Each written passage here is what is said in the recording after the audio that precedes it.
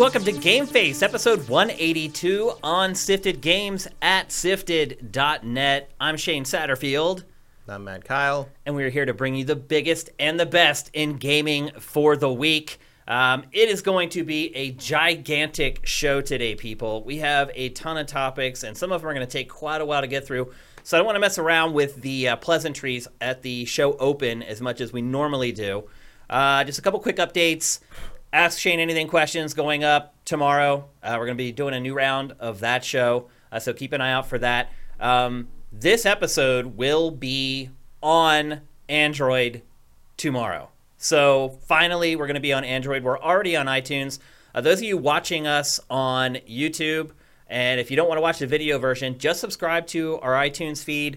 You'll actually, in a lot of cases, get the audio version on iTunes a little earlier than you'll get the video version on YouTube. And just a big thanks to everybody who's watching the show on all the different outlets. We're going to continue to distribute the show more to other places like Stitcher and things like that. So keep an eye out for that. I know everybody kind of has their favorite podcast app that they use, and we're trying to get out there on all of them so that we're servicing everyone. Something happened to my glasses. I don't know what's going on. Are they fogging? They're super, greasy or something. Oh. I don't know. Well, the good news is you don't need to see now to do the show. I can't read the chat. Oh. You can always read it over here on my PC. I can't read the chat. I can't see that far. Oh, that's right. There we go. All right. Anyway, like I said, I don't want to spend too much time on the open because we have a lot to get to in this episode to get it all done before our allotted time is up. So we're just going to kick things straight off. We're going to talk first about Tokyo Game Show. Tokyo Game Show wrapped up on Sunday, so it's only been a couple days since it finished. We did do a preview for TGS last week on the show. We also did a top 10 most anticipated games for TGS, and as it turns out, that list was pretty good. Our Gamescom wasn't quite as good because a lot of the games that we brought up weren't shown or didn't have as big a presence as we thought. That was not the case with Tokyo Game Show. We pretty much nailed the 10 biggest games from the show, and there were details released for pretty much all of them. So we're not going to talk about everything TGS, so if we leave something out that really struck your fancy, I apologize. But again, we have a big episode today, so we're just going to hit the really big stuff. And there was some really big stuff at TGS. First up, the Final Fantasy VII Remake. Matt, did you get to watch the trailer that they released for that? Yeah. Not with sound, but I did get to see it. Oh, why not with sound? I was in a medical waiting zone. I couldn't watch it with sound, but I watched it with subtitles. Yeah. So what were your impressions of that trailer? Pretty revealing. Yeah, I mean, it's again, it's very pretty, and you can recognize the various moves and stuff in it. It's nice to see something beyond just the opening dungeon. Yeah. Just snippets, though. They didn't show much. Snippets, but you got to see Rufus and those guys, and a little, some of the more kind of secondary characters, not just the party members, and sort of how they're going to play the drama between them, which is obviously a little more production value heavy than what we got in 1997. Yeah, for sure.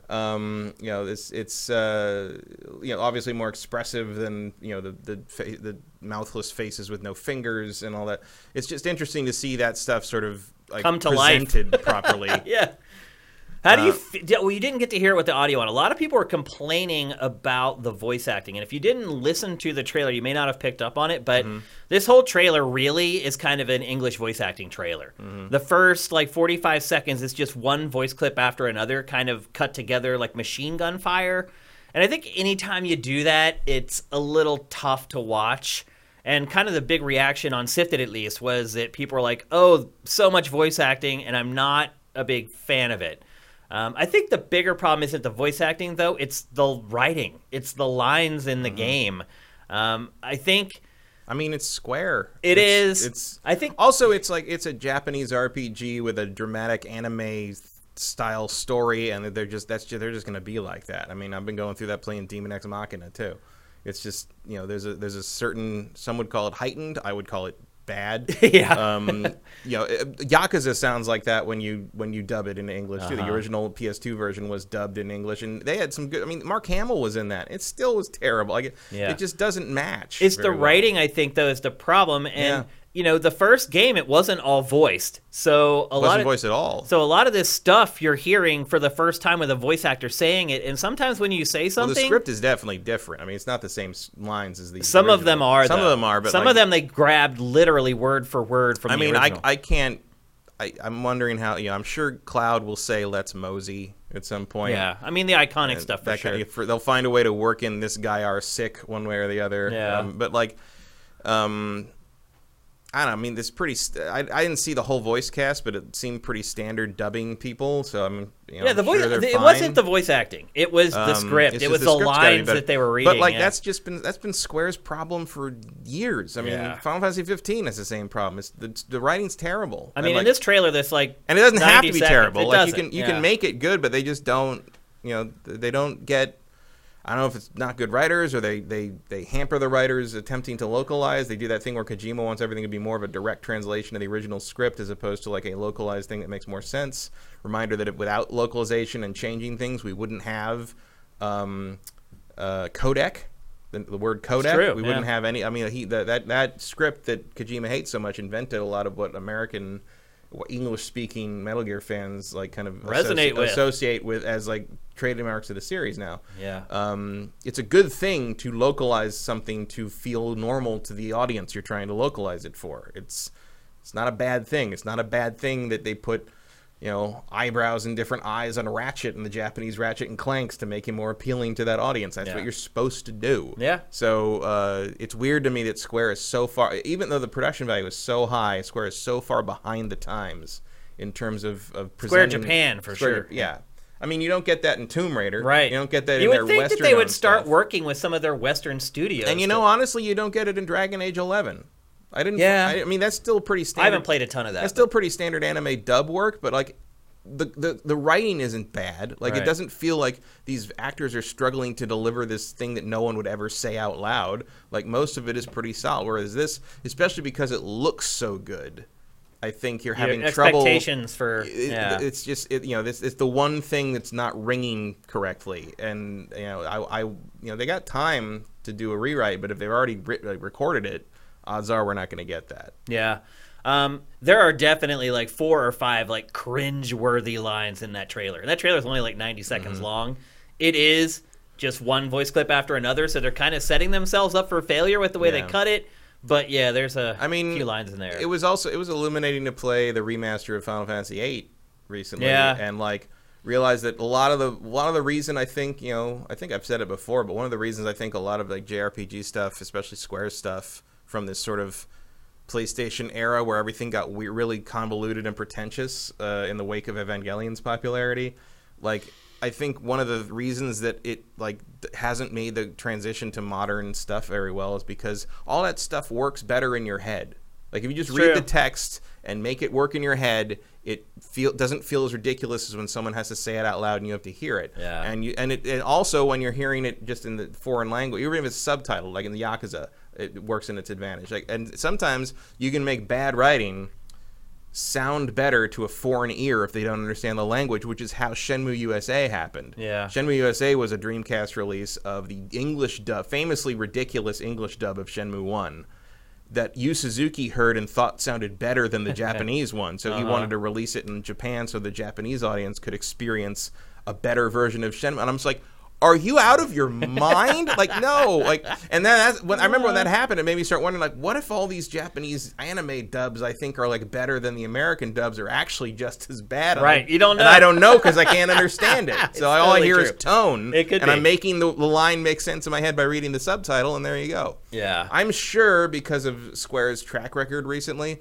that you will also be able to play this in Japanese with subtitles. Like they've usually done that. So if the English dub is just not okay to your brain, I'm sure there will be a solution for that in terms of the Japanese acting. Yep. A couple other things They've always done that. They showed some mini games, which you just saw there. They were at the pull-up bar doing mini game. Exactly what I wanted from a Final Fantasy VII remake.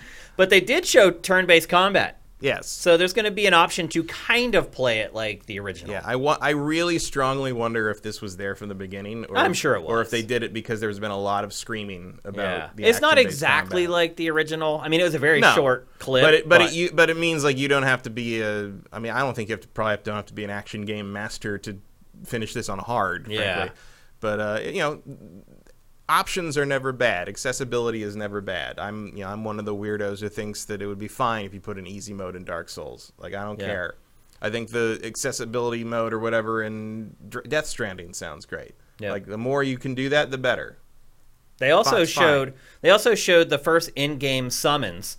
Mm-hmm. And it's not this crazy, elaborate, over-the-top thing coming from the heavens, striking a lightning bolt. It's like it happens on the battlefield, which means that maybe it's going to actually be a prominent part of the play instead of just being this like unicorn that happens everyone. Like in Final Fantasy 15, I don't even know if you got far enough to get them. I finished Final Fantasy 15. Oh, okay.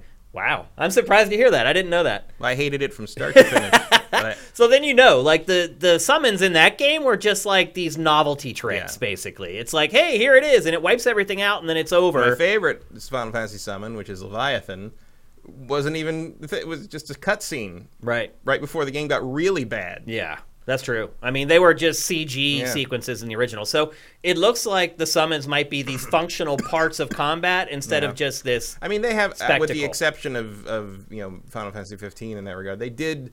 I think Square has done a good job of moving the summons from like just a big one-hit shot to from after 7 to moving them to be more of a something more strategic. 8 tried to make them interactive by making you hammer that square button for a while. But then, like by 10, you were kind of swapping them in as like sort of like almost upgrades to the character. It was they've tried to kind of find a way to make that more than just a cinematic sequence for a long time. So that doesn't surprise me. And it looked good. Yeah, it was Shiva, right? Yeah, it looked good. I am curious what Leviathan will look like. I always like the Leviathan. I think most people find that to be their favorite. Yeah. Or will Sephiroth still destroy the solar system? Right. Did he destroy Pluto in the original one? Because we have to change now. What's he gonna do? Also, why does that make it? Does it take place on Earth? Yeah, exactly. Like what? Don't ask too many questions, Kyle. It all starts to fall apart when you do that. This just raises more questions than answers. Let's see. Next up, Death Stranding had its biggest coming out party ever. And first he showed 50-plus minutes of gameplay. Despite him asking you not to watch it if you intend to play it anyway. Right. He's like, don't watch these demos, fans. Yeah. So who's supposed to watch it then? The people who aren't sure, who have 50 minutes to spare for a game they may or may not be interested in. Yeah, very bizarre. I did watch it, and what I saw was pretty disappointing, I watched some of it. I didn't watch all of it. I mean, there was like 80 minutes of footage total across the whole show. Yeah. And like, ain't nobody got time for that. But like, we need that meme to throw up on during the show. But like, it's just, it's bizarre. The whole thing is bizarre. The survival aspect. I mean, it's a survival game. I mean, I knew when they showed him peeing that I kind of had there's no way Kojima's gonna let you pee without creating the pee somehow. So clearly, you had to at least drink something in the game. So yeah, I feel while it doesn't like turn me off, it's not going to stop me from playing it. In part, I mean, it wouldn't stop me from playing it in the sense that we're going to have to talk about the stupid thing for the next 3 months. But like, it wouldn't, if I wasn't doing this for a show, I would also probably still play it just out of like morbid curiosity at the very least. But I do feel kind of vindicated in having spent literal years looking at all the media for this and being like, I'm not excited. I don't know what it is, and I don't trust the man. Yeah. And here we are. I mean, as it turns out, it's like a hardcore survival sim where you're not only maintaining your character, making sure that he's fed and he has drinks, and then ultimately relieving himself, and you also have to maintain the baby. So the baby will start getting pissed off. It's an unofficial sequel to Metroid Other M. Yeah, you have to sit down and like play harmonica for the baby, and the baby will like dance around in like the little enclosure. The whole game is driven by satisfying the needs of humanity. To me, that is the anti-video game. Yeah, to me, this is a huge turnoff. If you watch GameFace, or if you've even watched me back in the GT days on Invisible Walls, you know I am not a survival game fan. It is not something I enjoy doing. I do not like looking at like 8 different meters and being like, oh my God, his feet are sore. And that's another part of the game. Like your feet get like beat up and bleed. Like the big part of the demo showed him taking off his shoes, and his feet are just like a bloody mess. Like you can tell this game was made by someone who's been in the city for his whole life. Pretty much, yeah. What an amazing gameplay element. You hurt your feet by stepping on grass. The ladder thing's cool, though. I guess. I mean, it's a cool visual effect. Oh, sure. It's a cool gameplay. Well, I don't know if you heard or not, but another thing that they showed is a very Dark Souls, Bloodborne-ish online functionality. So as you go through the world, people can leave traces behind of what they've done. Yeah, which is another element of oh, it's a brand new. Is it a brand new way to play a video game, or is it just your version of Dark Souls mingle player? I mean, that seems like feels done. Yeah, well, they didn't go into much details. They just kind of showed it. I mean, that's the Strand thing, right? It is, yeah. I mean, that's the connective part of it that he's been talking about all this time. I don't know if there's going to be more to it, but what they showed was pretty flimsy. Like, you can see ladders from players who came before you. You can see, like, the silhouette of the ladder. I mean, it should help you play the game. Yeah. So is the premise that, like, there's like, an infinite number of Norman Reeduses, or... No, I don't think you're supposed to have just been other people doing your job in your universe. Yeah, because he's not the only courier. Right. But they are, in fact, other people playing as Norman Reedus. Just leaving their traces debris behind. in your game. Pretty much, yeah. To make it basically flesh it out. Yep. I mean, that could help with making the open world feel more populated or cluttered or so. At least feels alive. Like other things are in it. Yeah. Otherwise, you're just walking. Yeah, but I would say after a TGS, my hype levels, and this game's only about 6 weeks away at this point, by the way. It's pretty crazy to think about. But my hype for this game went way down after a Tokyo Game Show. I'm sad to say it. I was really excited for this, and I am always willing to try something new, and I will play this just because it at least has the veneer of something different or new, although I feel like ultimately I might be disappointed. I mean, I at least don't look at it like I look at Borderlands 3. Yeah. It's just like, well, I haven't done that before. Yeah. I don't know if I want to do it at all. Yeah. But it's not a repetition. I mean, it does feel like maybe this is full of a lot of ideas he had for Metal Gear Solid 5 that they wouldn't let him do. Yeah. Because it would explain why the open world exists in Metal Gear Solid 5. And why it's so boring. Why there's nothing to do in it between, like, mission locations. Yeah.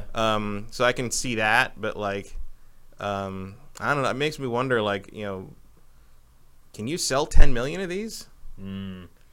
Maybe you don't tell people too much. We talk about certain developers and publishers that get bumped from the press usually. I don't know that there's one bigger than Hideo Kojima. Oh, absolutely. I mean, the game is going to review really well, I think, no matter what. I mean, I think you get bumps for, like, Miyamoto stuff or, like, stuff like that. But, like, the thing is, as far as I'm concerned, like, Miyamoto can back the hype.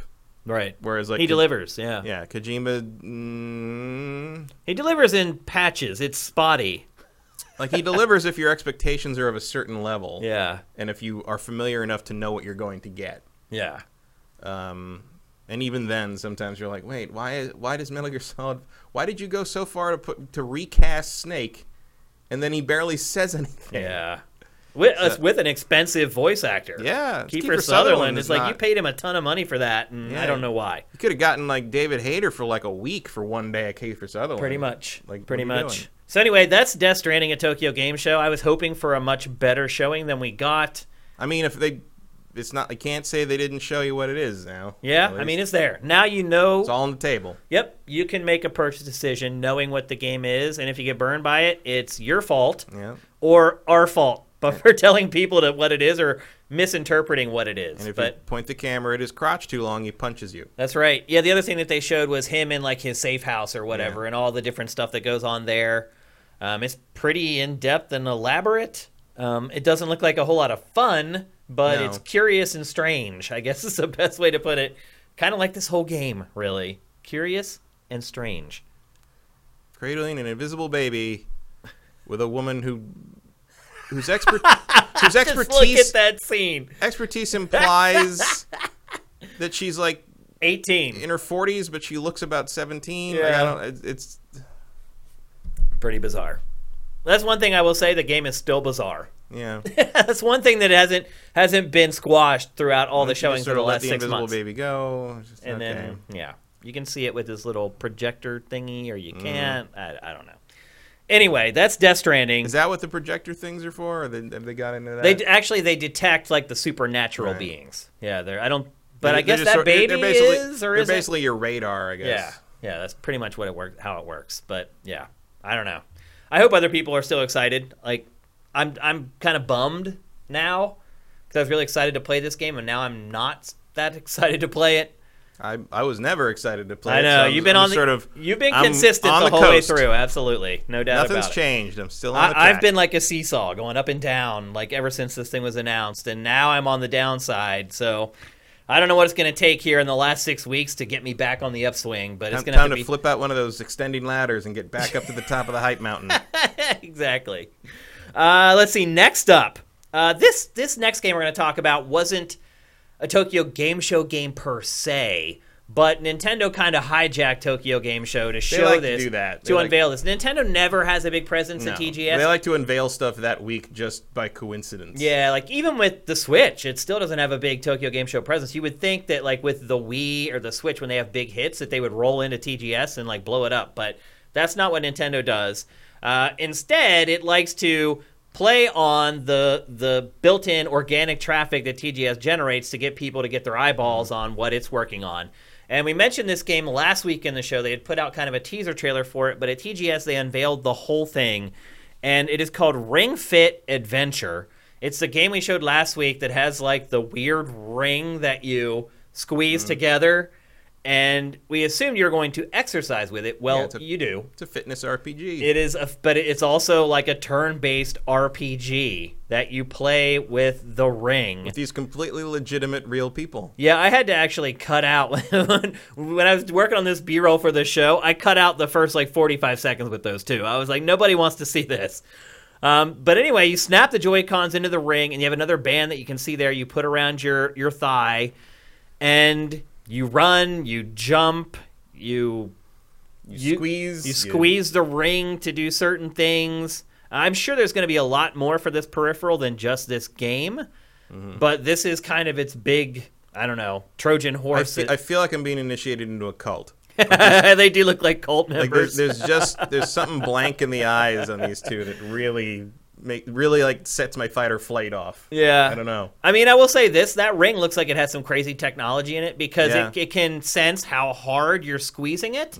And you can also adjust the tension on it, so it's harder to squeeze together as you get stronger and you get better, I guess. I guess this is just like you got to let the weirdo waggle Wii team out of the closet every once in a while and let them do something. And I guess this is it now. Yeah, I mean, look, it's better than Wii Fit. Yeah. I'll say that. I mean, I'm mildly interested in this. I'll probably get this. Really, I make anything into an RPG, and I'm gonna like notice. Yeah, basically. I'll at least give it a shot. And it is funny. The turn-based RPG has turned into like the de facto Trojan horse in the gaming industry.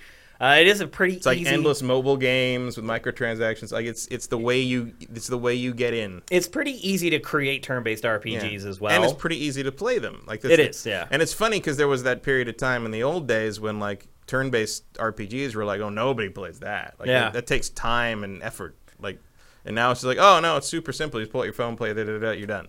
So yeah, it makes sense that's and then like you mix it in with these mini games, which are very Wii Sports-ish.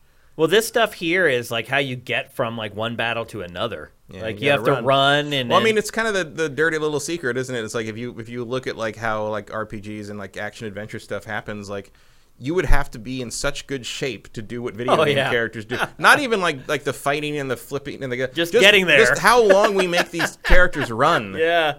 It is pretty crazy to think about. Well, you're going to think about it while you're playing this. You're going to be like, dang, man, like you run a long ways in this game.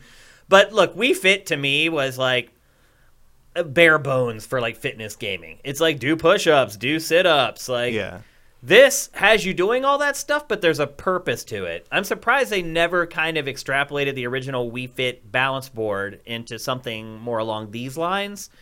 It only got like an extra 2 apps besides Wii Fit something like that it really worked with. So this looks like the natural evolution of Wii Fit and a lot more interesting to me. The peripheral looks cool.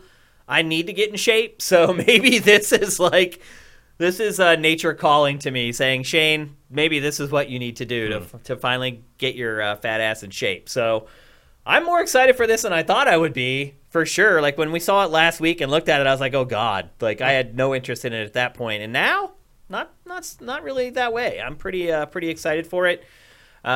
This trailer is like 7 minutes long, so they definitely debuted it like with plenty of information and details. Unlike Kojima, how long before that character gets in a Smash? Yeah. Oh, you're right though. She will be in. She's probably the next DLC character in Smash. Or she could be like an echo of Wii Fit Trainer. Right. That's probably what will happen actually. And Smash at TGS, like there was some news, like just basically saying more DLC characters are coming. He made some statement about how... Come on in, just put your keys in the bowl. It's fine. He made some comment, Sakurai made some comment about Iwata and about how that was the last thing that he tasked him with before he died. He's like, make sure Smash is great, and that was pretty heartfelt. But there's more and more DLC characters coming for that. Oh, yeah. And then maybe someday Sakurai can actually take a vacation.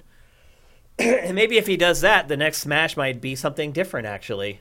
I don't think that would go over it might be asking for too much. But the last DLC character will be Sakurai. It should be. It should be. He'll just digitize himself into the game. He said he's quitting on that franchise how many times now, and he keeps coming back. This might actually be the last one now that Iwata's gone. Because I guess Iwata made him promise that he'd finish the game and do his best. So, hard to argue that he did anything but. Yeah, you gotta eat your vegetables when your dad tells you to do it on the deathbed. That's right. So, that's Ring Fit Adventure. Next up, the next Yakuza game, Yakuza Like a Dragon, which Yakuza Like a Dragon is the name of the film that the game series was originally based on. Is that correct? No. There is a movie of the game series, but it's not what it was based on. Like a Dragon is the original title of the game series in Japan.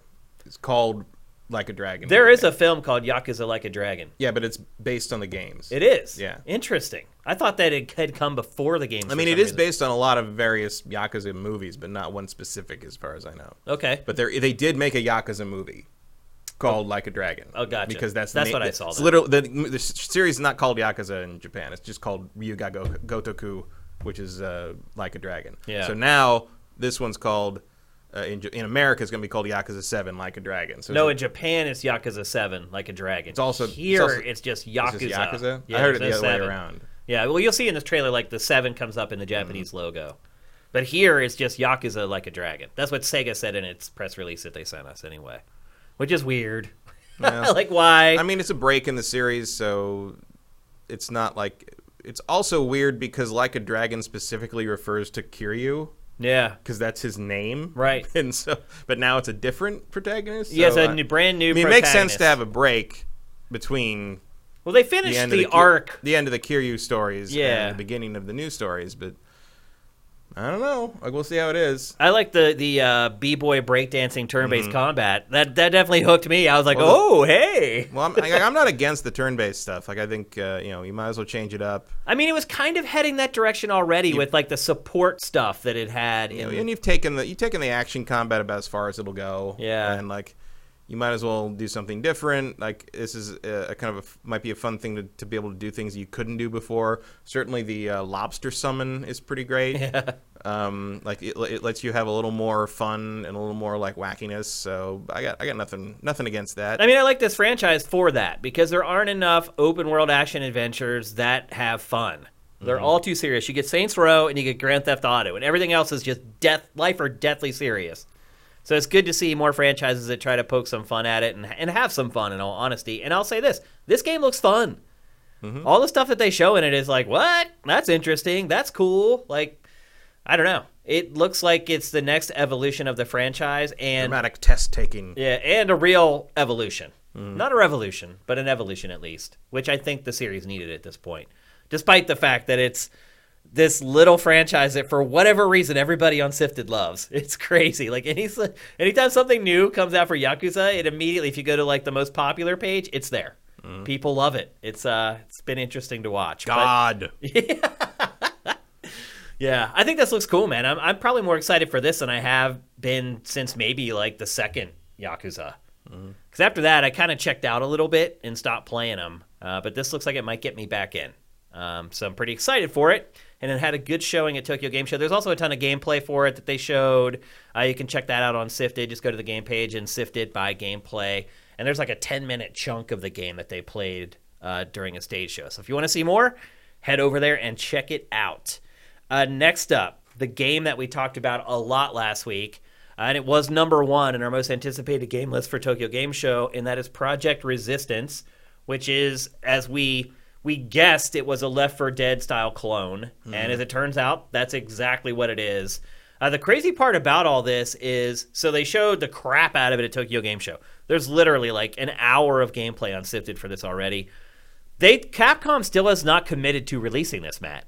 It's just like what do you It's think? like a test, yeah. And they're doing a closed beta in like a week for it. Interesting. Yeah. When I understand you, like someone actually plays as Mr. X? Yeah. Like it's an asymmetrical thing? Yeah, so Mr. X also isn't Mr. X. As it turns out, he's it turns out he's a robot. Which actually makes way more sense to me. At that point you might as well make it the dog from the end of Silent Hill 2. Or tofu. A piece of tofu. How awesome would that be? Mastermind of the entire Resident Evil franchise turns out to be Hunk all along. Yeah, so you're right, though. It is a bit asymmetrical. Like, one player can play as Mr. X, which gives it a little bit of a twist. But, again, this is stuff that we've been doing for a while now. Maybe it might be nice to get a polished one, because a lot of these games that we've been getting have been from smaller studios. Yeah, like the last one was that we really had an ambition to it. Like a AAA space is probably Fable Legends, which never even released. Yeah, we've had a couple, that obviously Evolve was really the first stab at it, and that was a big budget game. Yeah, but the rest have come from which demoed real well, but didn't survive contact with the real world. It didn't. And then the real prominent ones like Friday the 13th. That's made by like some little dinky studio. Yep. And it was like a broken mess for like the first however long. Yeah, I mean, I think the king of this kind of thing is still Dead by Daylight at this point. They're doing very well. They got tons of content, very healthy player base, but it's a very repetitive game. Yeah. But the question becomes like, is the repetition, is the fact that you do the same thing over and over again, no matter who the villain is that why it's successful? Because people know what's expected of them. Like if you complicate that too far, do you lose the appeal? Which I guess is what the beta might be testing, but. Here's a funny quote from Justin Horman in the chat. They should just make Mr. X Terry Crews and have him screaming at you about body wash the entire time he's chasing you. Old Spice! I think there's a lot of potential unrealized in the genre at this point. Yeah. I mean, look, it's still young. Yeah. And again, I want to see a big budget. He looks like a berserk Eddie Valiant. Yeah. Tunes. Yeah. Are you excited for this game at all, if it ever comes out? No. Not in any way. Do you like asymmetrical multiplayer games? I like the idea of them, but I've never enjoyed one. You know what? Oddly enough, I think the one I enjoyed the most was probably Friday the 13th. And it's a broken mess, but I love the IP. And I've been a Friday the 13th fan since I was like 8.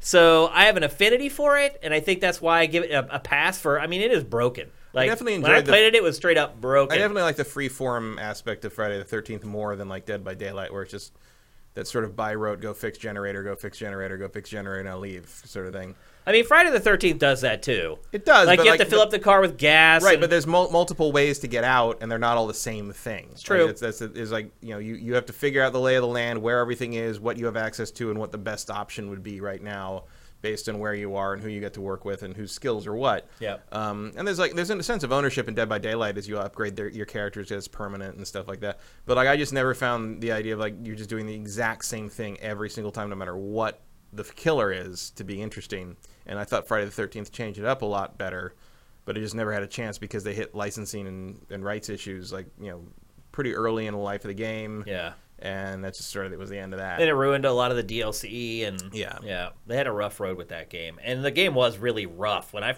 played it at launch, it was like a broken mess. Like I remember one time we had filled up the car with gas, and we were getting ready to like take off, and you just see Jason just skating across the top of the lake like 1,000,000 miles an hour, and he catches us and like kills us. I was like, what just happened? Like that kind of stuff was happening all the time. I haven't played it for a while. They may have fixed it now, but. It was the one I had the most fun with. It definitely wasn't the most polished or the best crafted or anything like that. No. I just like the IP. So maybe this game is something that, with a budget behind it and an IP that I care about, maybe... My eye for this will still remain on Predator. Yeah. Hunting Grounds. That's a more interesting idea.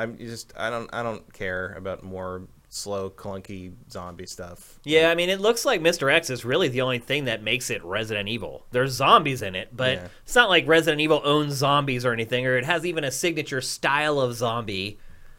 I mean, I think it's probably good that they're looking at it as a proof of concept right now, because I don't see this being particularly impactful were it to be released to market. Yeah, I have a feeling it might just end up being like a free-to-play game where people pay for hats. Capcom's showing was really pretty lackluster. Oh, it was terrible for like, Tokyo Game Show. Yeah, that was terrible. Their adult conference or whatever that was, where like it was just like talking about the ports of like Resident Evil like 5 and 6, and it was all stuff everybody'd seen before. It was nothing. It was absolutely nothing. They're surfing on that Monster Hunter money. They don't care, man. They're just like, whatever, we're good. Like, they don't need to release anything new. They just put out that expansion. It's going to sell like crazy, and Or wait, is the expansion is out. Ice was it Icebound? Iceborne. Yeah, which looks like it's doing pretty well so far. It got great reviews. So I still can't. Yeah. I don't like those games. Those are the biggest. The Monster Hunter games are like the biggest. Like, I wish I liked this, but I don't. Games. Yeah. Like, I just can't. I played one for a really long time, and I felt no need to play anymore. Mm-hmm. It's like I played it for like 80 hours, and I was like, that's it. Like, they haven't really evolved it since then. Yeah, I mean, World is definitely the best iteration of the concept. Sure. Yeah. But like, if you've been playing it all along, it's not. It wasn't enough for me to get hooked again. But there's a lot of people who did. Oh yeah, it's sold very, very well. Next up, the new Guilty Gear, definitely the marquee fighting game that was at Tokyo Game Show. Before the show, the lead developer of Guilty Gear said it was going to be a huge departure for the franchise. They were turning it on its head. It was, I mean, at this point, even after Tokyo Game Show, it's still called New Guilty Gear. They haven't given it a subtitle or anything. Well, that's because they got to make up some weird combination of consonants that can't be pronounced by anybody. Right. It doesn't happen overnight. It has to have a colon and a semicolon and random intercaps and a symbol that you pronounce a way that you've never pronounced that symbol before. Yeah. Guilty Gear pound prime hashtag accent core, but accent core is just like an apostrophe. Right. Yeah. It's like, all right. What do you think of what they've shown of this so far? Oh, it's gorgeous. Yeah, it's beautiful, isn't it? Like, I like Guilty Gear. I like BlazBlue as well, but I like Guilty Gear all the way from I remember the first time I played it was the first game on PlayStation 1. It was PlayStation 1. That sounds right. Yeah. I went into the import shop back when you had local import shops, and the woman who owned it, Natty, she owned it was a place, it was called Network Video in Burlingame, and Natty owned it, and she was a middle-aged Indian woman from like India, like Asian India, and she was a trained expert jeweler, and she came over here and opened a video store and fell in love with video games and started selling like import games. Wow. And she knew games as well as any of us. Wow, that's awesome. We go in and talk about games, and she'd just be like, "Oh, such a good game!" Like she like all she did, she loved them. That's great. Them. And eventually, she moved back to India and continued being a jeweler there, where she made real money. She did, yeah. But for a few years there, she ran the best import store in the Bay Area. And I came in one day, and I was just looking around, and she's like, "I have a game for you. You're gonna love it because I know you buy all the fighting games. This Guilty Gear thing, just get it right now. Just get it right now. I'll give you $10 off if you buy it right now. And you go home and try it. I guarantee you." And I took it home, and she was completely right. Yeah. And I was a Guilty Gear fan from then on. That's awesome. Do you see anything in this trailer? Because they didn't really give up a lot of information about it. I mean, the characters look bigger. I mean, it might just be that the angle zoomed in for the trailer, but the characters look bigger, and it almost has like a vibe to me of the new Samurai Showdown. Like there's less like the combos are still better, but there's less like launching and aerial stuff, and like, it feels like a lower to the ground, chunkier take on it outside of like that, which is clearly like a kind of a self-contained cinematic thing. Like the verticality is a little more limited, and it's a little more cinematic. So I would say, like, if they're going to change it up like that, they're probably going to go in something of a Samurai Showdown direction with it. It also looks like there might be some kind of a clash mechanic where like you come together. Like was it the last Soul Calibur that did that? Yeah, I mean they've done stuff like that before. None of it's really worked tremendously well. But I'm interested to see what they do with it. Like, the so-called anime fighters have sort of been the same thing over and over again for a long time, with better and better graphics and more characters. I'm curious to see what the roster looks like if they're redoing it this hard. Like, are they going to pare the roster back down because everybody's kind of got their favorites? Like, the idea of removing characters from Guilty Gear is, I mean, obviously you're probably going to do that anyway to sell its DLC, but like, you're gonna have a lot of angry fans on your hand if you cut this character and keep this character, cut this character. But I think it looks great, and I pretty much trust those guys to do what they think is best for the series. That team's been together for a long time. So yeah, I'm looking forward to more of it. I wish we got more details on here, but I didn't really expect any. Yeah, he did an interview with Famitsu, but didn't give up a whole lot of details about it still. So, well, it's there. It's coming. It's nice to know. Yep, still shrouded in secrecy. Next up, this was maybe the biggest shocker from Tokyo Game Show. Castlevania Grimoire of Souls was shown. This game has had no media. And in fact, we're about to show the trailer, which I can pretty much guarantee is going to throw up copyright strikes on YouTube. So subscribers, patrons, enjoy watching the video of this game, because the folks who are going to watch this on YouTube, it's going to be all blacked out. I guarantee it. What do you think? Nope. No. You're not a fan. It's just that co-op. To me, it looks like that co-op game. Remember that co-op game on Xbox Live? Was it Harmony of Dissonance? Oh, yeah. Whatever that was. Yeah. It reminds me of that because it's a mobile game. Yeah. Right? I think it's going to be kind of like a weird bite-size thing. I don't know. It's got like an all-star cast. Sometimes that's a bad omen. Yeah, well, because it means that they're not going to design these levels to be as precise as they could, because you have to make it so work for all of them. Anyone can get through it. Yep. It also means that the story probably is completely irrelevant. Yeah, well, because when you start bringing all these characters together, you have to try to rationalize it some way. Yeah, well, it looks like pretty standard kind of mobile game stuff. You have the co-op play with that, which is that's why I say it reminds me of whatever that. I can't remember what the name of the Harmony of Dissonance, or there was a. That might be the second Game Boy Advance game. It was, yeah. It was because it was the other the multiplayer game is HD as well, because it was HD. Harmony of Distance. I actually have a signed copy of Harmony that of from Despair. Ego. Maybe. Let's see what chat says. Harmony of Despair. Yeah. Yep. The 360 game was Harmony of Despair. Yeah. Even he was saying something HD. Yeah. That's funny. Thanks, Justin Horman. And I mean, that game. It's not like that game wasn't fun, but it's not like it scratches the Castlevania itch the way like a Bloodstained would. Yeah. After playing Bloodstained, this has a lot to I mean, live it's up nice to. that the IP's not dead, except outside of the pachinko realm, but yeah. I mean, I was pleasantly surprised to just see it, honestly. Yeah, I mean, it was interesting that the demo, at least a couple of the demos that people got were in English. Yeah. Which it looks like it's that coming they're to the probably West. coming here. Yeah. So. I mean, Konami has to. It only releases one real video game a year. I mean, I get, but they don't need to do anything. They else. don't. It's making plenty of money all on its own. Money hand over fist from all that. I mean, they didn't need to release Metal Gear Survive either. Yeah. For everyone's benefit, they could have not released that. You're gonna play it though, right? Castlevania, Grimoire of Souls. I might. I definitely will. It depends, when it comes out and what kind of phone you need. I mean, my iPhone's a couple years old at this point, but we'll see. I'll definitely play it. If only just to make fun of Konami. I might wait for the Switch version. Because that's happening. Yeah. It'll be the first console version. Because remember, Konami made all that money off of that crappy Bomberman game at the Switch launch. Because the launch lineup wasn't great. Once you got past Zelda anyway. Next up, Neo 2.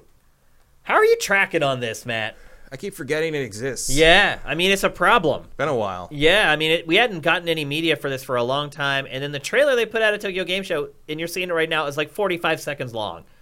But it's still supposedly early next year. Well, it was supposed to come out this year. That was its release date all along, and then at Tokyo Game Show they said Q1 2020. I mean, I think we figured that we just hadn't seen it enough for it to be this year. Yeah. I was holding out hope because it is Koei Tecmo. It's pretty good about hitting its release dates. Also, I wouldn't want to put this out anywhere in the remainder of the year. Yeah, I don't know. The end of the year isn't looking that stacked. But it's stacked with kind of the usual suspects. I mean, I guess you could probably put it in December and be okay, but it's not really a December game. Yeah.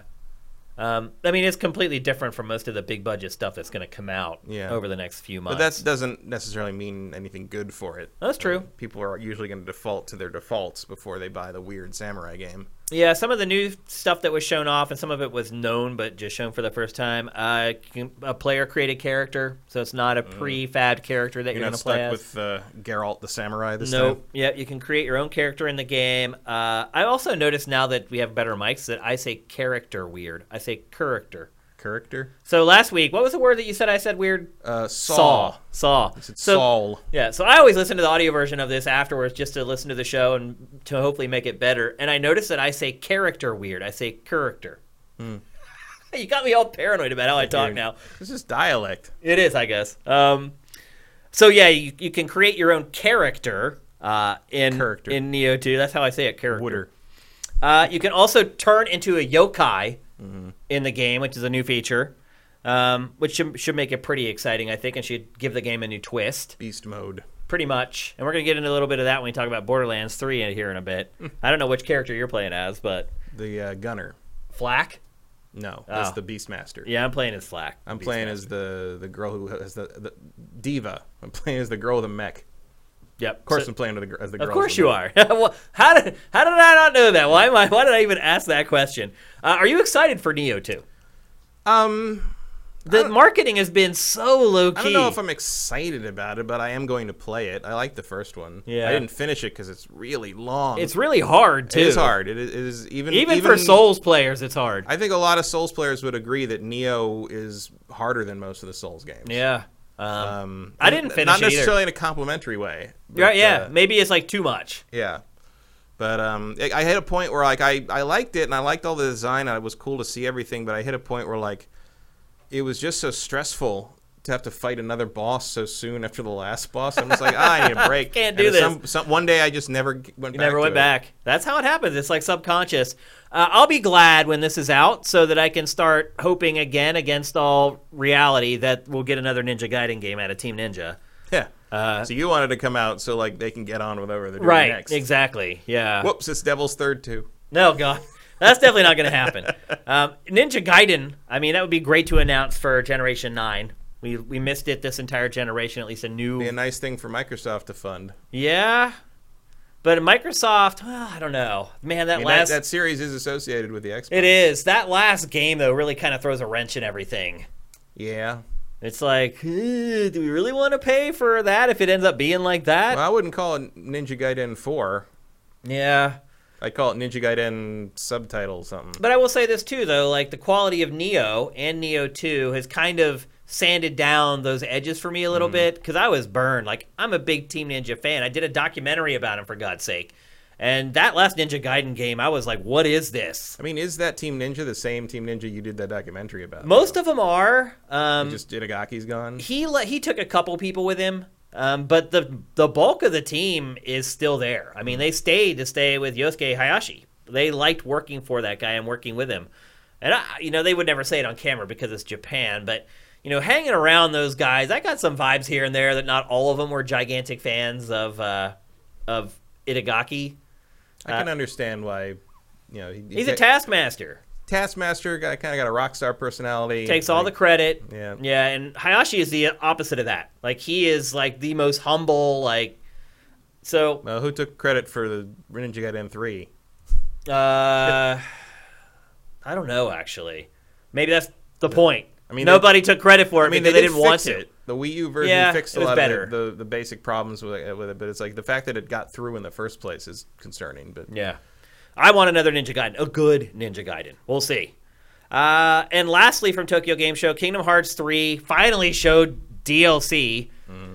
Square Enix had put out a trailer, a really rough trailer for it, like a couple months ago that didn't show much. And then at Tokyo Game Show, they pretty much unveiled what's going to happen. It's interesting how this game just vanished. It did. But that's a big reason why. Like, they didn't follow it up with DLC quickly enough. This happened with Sort of, but Kingdom Hearts 2 didn't have any DLC, and people talked about it for years afterwards. Yeah. But this game, like, just, here's how untalked about it is. I never finished 3, but I still don't know the end of 3 because no one bothers to even spoil it. Yeah. It's stunning to me. Well, the whole thing was so absurd and so overwrought. Well, it's always been like that, though. But this time, just endings are hard, and I guess they just didn't nail it for a lot of people. People just sort of walked away from it, or embraced their own fan fiction versions. Right. Square Enix is kind of, in Japan anyway, is proving that it's dropped the ball on DLC a ton, man. Remember Final Fantasy 15? Yeah. It screwed up all that DLC, and now it's doing the same thing with Kingdom Hearts 3. I mean, I think Final Fantasy 15 got off track to begin with because they had to spend some time they didn't anticipate fixing the base game. Yeah. So I'm sure that didn't help. But yeah, it is kind of an ongoing deficiency over there. And even after all this time, this DLC is not particularly compelling. It's not like it adds like a huge new quest to the campaign or anything like that. It's just kind of fluff, to be honest. So yeah, I mean, it lets you play some characters that people like, the fans like. But, yeah. It certainly doesn't feel like a reason to go back to it. Nope. I have no intention of doing that. I already gave way more time than I should have to Kingdom Hearts 3. I did give it a chance, though. After all these years of not playing Kingdom Hearts and saying that's not for me, I gave it a chance. I played Kingdom Hearts 3 all the way to the end, and it's not for me. Yeah. But now I know in my heart of hearts that that's the case. It was funny to see the fan base sort of wake up to the fact that everyone else felt about the franchise. The thing that I saw that them wake up to the fact was a thing you couldn't say in circles of fans before was that the Disney worlds don't matter. None of it. If you summarize the story of Kingdom Hearts, you will probably never mention the Disney stuff outside of like Mickey, Donald, and Goofy. Because they're just like sidecar writers. They're filler. Yeah. Like the story summary, you even see that in like the little summaries of like the games that are in Kingdom Hearts 3 to catch you up if you know. They don't talk about any of the Disney world. It's the beginning and the thing that happens in the middle of the game with the organization people and the ending. That's it. And in my opinion, the worst parts of it. So I actually kind of enjoyed the Disney stuff. Well, the Disney stuff is the hook. It's just it's not integrated in anything because it doesn't matter. And then the Square Enix stuff Disney is won't just let them like abysmal. mess with it that much. I guess. But I'm done. I won't play another Kingdom Hearts. I wonder if there will be another Kingdom Hearts. Oh, it sold very well. It did, but the story's over. And it also took, 10 some years to make? Yeah. Well, then again, what are you going to have Nomura do? I mean, you haven't got to the end of it yet, and I'm not going to spoil anything, but they do leave the door open. You could always leave the door for a open, sequel. but But you're right. The story arc's done. It wraps up everything that people had been all up in arms about all these years. It's like if you started playing this series when it came out, you're probably like 30 now. Yeah. So it's like... Yeah, not exactly in your wheelhouse anymore at this point. And they needed to build new fans with this one, and it'll be interesting to see if that actually happened or not. Yeah. But no matter what, we'll be ancient by the time it comes out, so it's probably not a problem I have to worry about. Goji Gogo, thank you for subscribing with Twitch Prime, man. Appreciate it. 17 months in a row. That's freaking awesome. So anyway, that's Tokyo Game Show 2019. At least all the big stuff from Tokyo Game Show. There was tons of other little smaller things. Lots of JRPGs, as expected. That's kind of what Tokyo Game Show is for. And there were a good handful of them that were announced that were new ones. Nothing that really set the world on fire, though, from the show. Not really. But And that's kind of what TGS is now. it was no Gamescom. Yeah, definitely no E3 either. It's just kind of a follow-up on all the Japanese stuff you've been watching for the last, 4 or 5 months. That's kind of what it's become at this point. And a lot of mobile stuff. But still valuable to the industry, I believe. Yeah. More valuable than E3. You did see a couple develop, like Kojima. He showed the biggest chunk of Death Stranding at Tokyo Game Show. So there still are some developers and publishers that do hold big stuff for it, but it's growing smaller and smaller by the year. And if you're a Final Fantasy VII fan, it's probably the best event of the year. Yep. Yeah, for sure. They didn't show a lot of new gameplay of that. I think fans but you at least got info. It was in 90 seconds, you got a ton of info. So yeah, it definitely delivered. All right, let's move on. We're going to talk next about Apple Arcade. We've discussed Apple Arcade once before on GameFace when it was first announced, and we didn't have a lot of details about it. But Apple had its big event last week where it announced the iPhone 11, and it was also really the launch of Apple Arcade. It's not supposed to launch until the 19th, which is just a couple of days from now, but it's already live. If you've updated your device to iOS 13, you can subscribe and become a part of Apple Arcade right now. It is $5 a month. At launch, right now it has 50 games, but it hasn't officially launched yet. And so in a couple days, it's supposed to have 100 exclusive games available for it. How do you feel about that? Do you think Apple's getting it right, Matt? With the $5 a month, play as much as you want. You don't really own the games. Which is a catching point, but it's better than how Stadia is doing it. Yeah. I'll be honest, it's not really a huge factor for me. I got more than I can play already, so more stuff is not super enticing. I am interested in Beyond a Steel Sky because I did like the original game. I haven't subscribed. I don't have OS 13. But maybe, I mean, I'm kind of like really kind of riding on word of mouth on this one. If people say there's good stuff in here, I will probably try it. It's getting good reviews. People who have tried it said that it works great. It's Apple. Apple doesn't screw that stuff up usually. Usually not. I mean, that's one thing you can count on with Apple is whether you like what it's doing or not, that's open to interpretation, but it usually executes very well on what it's trying to do. And now they've got rumors that they're trying to buy Sony Pictures again. Yeah. And there's still the rumors about Nintendo floating out there, and that I don't think you could force. I think Nintendo's worth too much for anyone to buy them at this point. But imagine if Nintendo, I mean, Apple has more money than God. I mean, literally. But Nintendo wouldn't do them any good in that regard, really. It would do Apple a lot of good, because if all Nintendo's old retro stuff was on Apple Arcade... I just don't see how you force Nintendo to sell. Yeah. Yeah, you can't. Like, I mean... You got to make them an offer they can't refuse. Even a hostile takeover would be real tough. Oh, yeah. I mean, financially, even for Apple, it would be really, really difficult. It would, and they are. I mean, they are willing Apple. to throw. I mean, word is they tried to throw $500 million at J.J. Abrams for an exclusive 5-year deal with him. For what? For him to create movies and shows. Yeah, and he turned it down because $500 million he turned down. You don't have to be good at writing endings to see how something's going to turn out. Good one. So instead, he took a $250 million exclusivity deal for 5 years at Warner Brothers. Yeah. So prepare for a J.J. Abrams Superman reboot. Oh. So they've got a lot of money they're willing to throw around at Apple for creators to make their Apple games, Apple Plus, their Apple TV thing, a subscription service, streaming service, like. Apple's moving hard into content creation, so it's going to be interesting to see how long they stick with this. Frankly, I mean, also by the way, they've got some real names in here. Yeah. By the way, all this footage may be blacked out, not just for the YouTube folks, but for everybody, because Apple is hardcore about copyright strikes. So I'm going to send these through the filter first before I send the whole show through the filter. Because that'll take 5 minutes versus going through like an 8-hour process and then getting foiled at the end. But folks who are watching the show live, you're able to watch this B-roll. Everybody else may not be able to. So apologies for those of you who are watching this on Sifted or on Patreon and this footage is all blacked out. I'm going to do the best I can to make sure that doesn't happen, but chances are. It all does kind of have a slightly samey look to it, doesn't it? It does. Do you think it's going to be successful, Matt?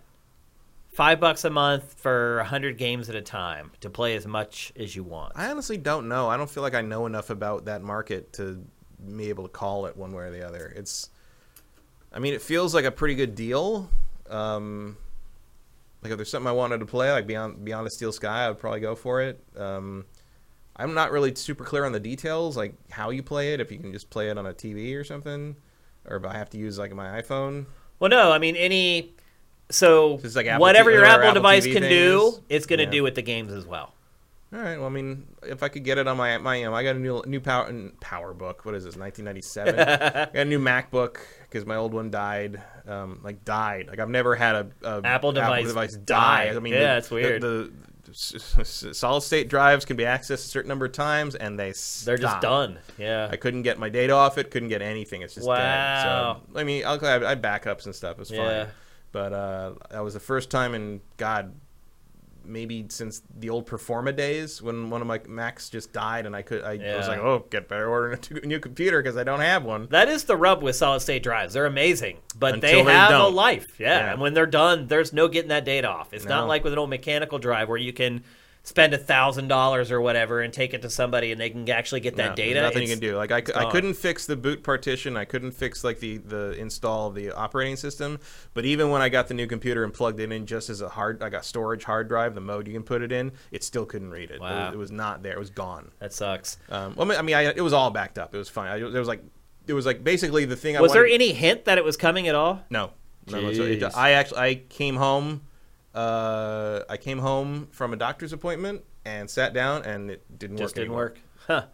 One thing I will say is It was, however, 6 years old. Yeah. So there's a lot of things that Apple does that I hear about it, and I'm like, that seems crazy. And then it always manages to execute. Maybe I don't even end up liking it, but a lot of other people do. For instance, Apple Music. So I got my iPhone X. I guess it's almost been like 2 years ago now. It's hard to believe. But I got it, and like it gave you like a free trial of Apple Music. And I was like, I have the music that I want. I don't need Apple Music. So I didn't even like take the free trial because I was like, what'll happen is I'll forget to cancel it, and then they'll charge me, and then I'll see it, and then I'll cancel it, and it'll cost me money. So I just didn't even like bother. My wife, on the other hand, when she got her iPhone X, she did accept the Apple Music trial, and she loves it. Loves it. Like literally within like 4 days, she's like, oh my God, this is like the most awesome thing ever. Like anything I can think of, I just search it and it's there. She's like, it's worth every penny of $10 a month to me. And to me, I was like, that's crazy. But she loves it. So Apple Arcade to me right now, it doesn't seem to have a hook. Like I'm not interested in spending $5 a month on it, even though that is really low. I mean, I would pay $5 for 1 month to play like Beyond a Steel Sky and whatever Sakaguchi makes. It could end up becoming like a Game Pass thing, like a lot of people just did with Gears, where they're like, "Oh, I don't really want to subscribe to Game Pass, but for this month." I mean, especially for this, like kind of something like this, you want to entice someone to subscribe, and you might want to make it more hassle than it's worth to cancel it. Right.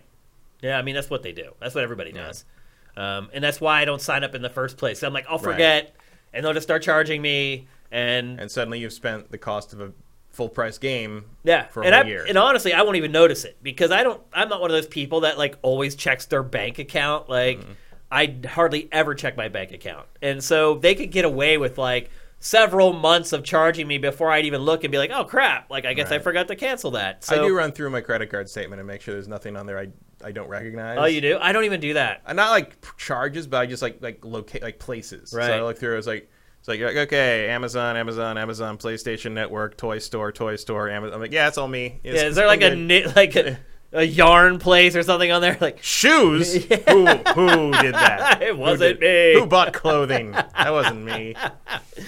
So I don't have high hopes for Apple Arcade for myself. It'll be interesting to see how it does. Apple is really good at marketing that stuff to its ecosystem and getting people who are already using its devices and its other services to try stuff and then hopefully get them hooked on it and then they stay on. It'll be interesting to see. I agree with you. I think Apple has the right idea as far as how it works. You pay the flat rate. You have access to everything. You can download the stuff to your device. It's not streaming. I mean, the financial model for it, I think, is perfect. Yeah, the model is what Stadia should be doing. It is, absolutely. You should be able to download stuff on Stadia, although I don't think you still own stuff in Apple Arcade. No, you don't. You only have it as long as you have the subscription. Yeah. But you're also not paying $60 per game. Yep. That's the difference. That is the big difference. This is the streaming model. This is exactly you pay a monthly fee, and you are given access to the library. Yep. That's the way it should be. Yep. So anyway, Apple Arcade comes out. And at least this one has actual games you can't play everywhere else. It's true. All of them are supposed to be exclusive. This is the game that caught my eye, Skate City. Yeah, I figured. Yeah, it's a new skating. Actually, it is even new. It's been like kicking around like the studio that made it for a couple years now. And I guess Apple just reached out to him and was like, "Yo, here's some money. Make it exclusive to Apple Arcade." And I guess they said, it just looks like an indie game paradise. Pretty much. And I mean, they're working with big indie developers who have made some great indie games to get exclusives on the platform. So I don't think you're ever going to see AAA stuff. Although I'll say this, man, a lot of these games look great. Like these trailers were published in like 4K. So these games are going to run at 4K. So probably 720p on a phone, I'm guessing. They'll scale it or whatever. Yeah. But yeah, I mean, I just don't think they're ever going to have a killer app, I guess is the best way I could put it. Like something that's just going to like make people feel like they have to subscribe. And maybe it's just maybe they're betting on it being enough that you can just play real games on your device. That's true. Like that it certainly isn't. Whenever I look at the App Store, and I'm just like, God, there's no real games on here. There's nothing to play that isn't some kind of free to play clicker, free to play addiction scam. Pretty much, yeah. That's what most mobile games are. It's like get you hooked on this, so you start spending like $5 a week on it, or whatever. Fortunately or unfortunately, however you want to look at it, that doesn't work on me. Me either. So like, yeah. I play them through the tutorial, and then they start like doing the thing where they start squeezing you for money because everything takes too long, and I just never open it again. That's the end of it. No, I delete it. Yeah, I just immediately delete it. I'm like, oh, okay, I see how this is. Bye. Pretty much. Yeah, I want to send that message. Because the thing is, they're not fun. They're not fun. No, it's not fun to play them. Like playing them was like I kind of halfway enjoy playing Elder Scrolls Blades, which is why I still play it now and again. But I still haven't spent any money on it. Yeah, because I play it so infrequently that I don't need to spend money on it. But like these look like real games to me, for the most part. Ish. I mean, as much as something like Night in the Woods is a real game. Yeah. They're all indie games, you know? Mm-hmm. And Sonic. Yeah. Somehow, some way. Although Sonic works pretty well on mobile, so I can understand that. Gotta go fast. Yep. But anyway, Apple Arcade launches officially on the 19th. It's out there already. It doesn't have all the games on the service yet, but it's $5 a month. I think there's a free trial for a month. For the first month, you can play. It's just like Apple Music. It's like the drug dealer model. You can get the first one free. You got to pay for the rest. So you better check this out if you want to before you commit any cash to it, which is good. But on the 19th, it should have all 100 exclusive games on there. And there's some cool stuff in there. Like, it'll be interesting. I think a lot of it's going to depend on word of mouth. You know, if people get it and they're like, oh, wow, for $5 I get all this. And they go on social media. They're like, Apple Arcade's awesome. I mean, it's nice to see that Hironobu Sakaguchi's still doing something. Yeah, exactly. Because otherwise, what is he doing? So anyway, that's Apple Arcade coming to a handset near you on September 19th. A long time since Lost Odyssey, that's for sure. Yep, for sure. All right, next up, we're going to talk briefly about Gears 5. We talked about it a ton last week. I had continued to play it. I finished the game. I finished the campaign. Matt, you did not continue to play it. I haven't played it since before the last show. No. Why is that, do you think? It was a very busy week. And it came down to playing new stuff or playing that, and I figured you would prefer I played new stuff. Absolutely, yeah. And nothing against the game. Like, it wasn't like I didn't... We were talking earlier about games where kind of subconsciously you get that signal of, like, I'm not going back. You didn't get that with Gears 5, though? It was just, there was just no time. And believe me, I would have rather been playing this for most of what I was playing instead this week. But we'll get to those. Yeah, we will. But yeah, I'm still right at the beginning of Act 3. Okay. Well, I did finish the game, and it is still amazing. Like, what I said last week still stands. Like, I didn't sour on the game per se. I will say this. The third act, the part that you're about to play, is not good. Oh, that's encouraging. It is a slog through a facility. I hate that in every game. I hate when you go to this big factory, like, warehouse thing, and you spend, like, a whole, like, section of a game inside it, and that's what the third act of this game is. I will say this. It does seem a little bit shorter than the other acts, which I was delighted to find out when I had dragged myself to the finish line of it. The whole game seems a little short in terms of, like, looking at the act structure, because the others are all 5 acts. Yeah. I mean, I think it took me, like, 15 hours, probably, ultimately, to finish it. I died some. I didn't die a lot, so that didn't add, like, a ton of time onto it or anything. But, yeah, it probably took me, actually, probably closer to, like, 13 hours, I think, which is pretty typical for Gears. You're right, though. Most Gears games have 5 acts, and this one has 4. I will say this. It's worth playing to the end, because there's something that transpires at the end game that I'm surprised that it hasn't kind of made it onto social media and people haven't discussed it publicly yet. You're forced to make a decision. I guess that's all I'll say. That's pretty tough and pretty integral. And it'll be interesting to see how they play that out ultimately with the franchise, and how it'll affect games on down the road. But that's something that Gears has never really done. Put you in this precarious situation where you have to make a choice. Like, usually the choice is chainsaw or bullets. That's pretty much the extent of the player agency in Gears. I did, after I finished it, I went and played multiplayer. My opinion of multiplayer has not changed from when I was in the beta a couple months ago. I was not a huge fan of it then. It's not that it's bad. It's just that I don't really like Gears multiplayer anymore, and it's just kind of more of the same. I know we had someone in chat like last week say that I was crazy that there are all these changes. There are changes. You have like supers. Each character has like supers now, and they say that they've toned it down to make it more enjoyable for casual fans. I didn't really get that just playing it. If you like Gears multiplayer, go for it. I mean, I don't know if I would say it's the best. It's definitely not the most groundbreaking. I've seen plenty of videos of people playing multiplayer with like little compilations of like the most ridiculous stuff that happened to them, and most of them are titled "Gears is still Gears." Yeah, and it's just it's people circling around each other, firing shotguns until rolling. someone happens to hit each other, like oh, I'm gonna kill this guy. Oh no, I just seemed to somehow missed him. Like, oh wait, he's behind me now. It's the same thing. Like, people, even if the game is not designed the same, people play it the same, which is kind of the same difference. Well, it's like you get good at something and you want to play that way when you play the next one. Mm-hmm. I personally think that they need to get rid of the shotgun rolling in Gears. I don't know what you do to eliminate it, to be perfectly honest with you. Maybe just nerf the shotguns a little bit at close range so it's not an instant kill every time. I don't know. Yeah, but it's like that is Gears. It is now. Like, I mean, you're right. But yeah. like, that's what it is. So maybe it's, maybe you need a game that's just dedicated to shotgun overpoweredness. Yeah, and I still think the roadie run in 2019 is just completely absurd and ridiculous. Like, I get why they did it way back then when it was like one of the only cover games in existence.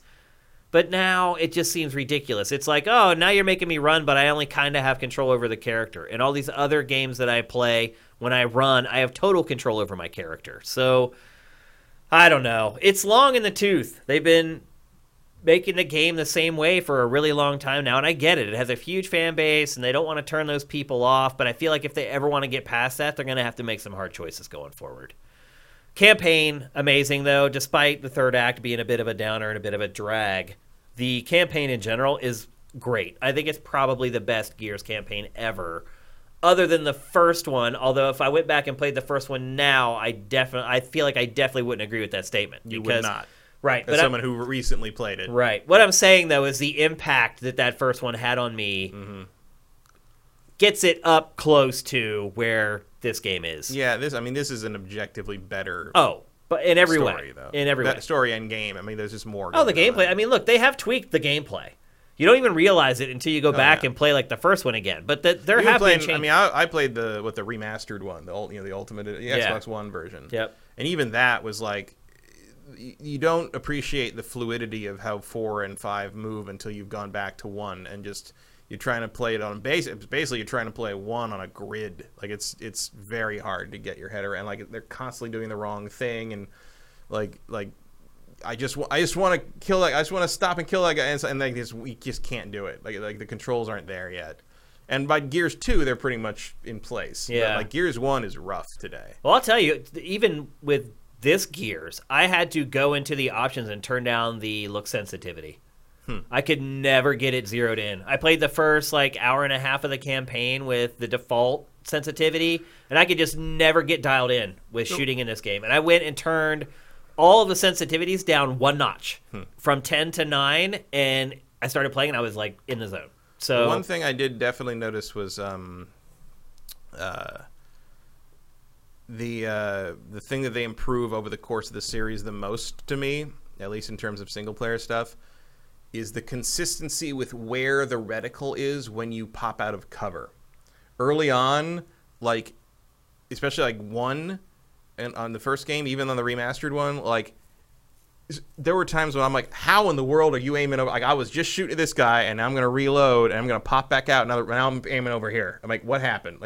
And they slowly get better and better at having that be more. It still does that, though. It still does it, but it's not nearly as bad. Like, you can mostly be confident as to where your reticle is going to end up when you pop out of cover in this game. And in the first couple games, it's night and day. I don't understand not perfect yet, but why they don't have the dot on screen at all times. Why? I don't know. Uncharted. I'm channeling Sam over here. Yeah, you are. Uncharted. Just wherever you got that chatter while we play wherever you got Uncharted. that dot pointed, that's where the gun's pointed when you pop out of cover. Yeah, why doesn't it have this? It's a cover shooter. It needs it worse than any shooter because you're down in cover most of the time, popping out. It drives me crazy. I don't get it. You have to train your brain to know where the exact center of your TV screen is. That's how you learn to line up shots while you're down in cover so you can pop up and just shoot. I don't get it. I'm sure there's some reason for it. Maybe they're like, oh, it distracts from the cinematic, blah, blah, blah. I don't know. But I want a dot in this franchise. I want to know where I'm going to be aiming when I pop up out of cover. And I know some people will be like, that's not realistic. You're right, it's not realistic. It's a video game. This is a video game about cogs and crazy creatures that come up out of the ground.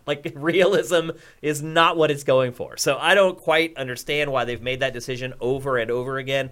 But I agree with you. Even at the end of this game, I was popping out of cover, and like my reticle would be like 10 feet away from like the enemy. And you're like, yank, and you yank it over. Like, I don't know. The franchise, to me, is living on its characters and plot now, which I never thought would happen. Yeah, that is not a thing Think I thought about would that. happen with Gears of War. It's insane. I mean, but it's so good that it will live on because of that. And I hope that with the next installment, the Coalition actually has some guts to make some major changes to it. We'll see. But let's hear is like maybe like the ideal Gears of War game in its original form, maybe is the best way to describe it. They've gone about as far as they can go, probably, with polishing everything up. What it's always been. As long as they put a reticle in the damn game, then it'll be the ultimate version. But I still fully recommend. I would honestly. There might be an option for that, actually. I don't know. There might. I didn't look, actually, now that I think about it. There might be. So I guess what I would say is my opinion hasn't changed on Gears. It hasn't since I played the beta. I'm not a big fan of the multiplayer. It's good. If you like Gears, you're going to love it. The campaign is pretty freaking great, even with the kind of slow third act. I would recommend for Gears fans to buy this at full price, but they don't have to. I mean... Yeah, you just Game Pass. It was actually pretty rewarding to see a lot of comments from last week's show saying, you guys told me about this, and I did it, and oh my gosh, like I just played a new Gears game for $12. So for $12, it's a no-brainer. And I would even say if you're a Gears fan, which means you probably already bought this already, but if you are a Gears fan, like, buy it. You can pay full price for it, and I think you'll be happy with it. So that's it for Gears 5. Next up, Daemon Cross Machina.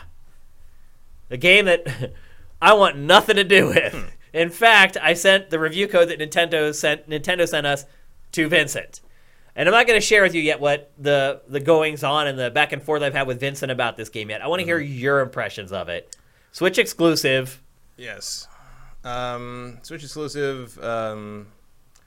Basically, Armored Core in hell, I guess would be a way to describe. Like, is it hell? No, I mean they talk about it being hell in it, which I basically like the moon breaks apart.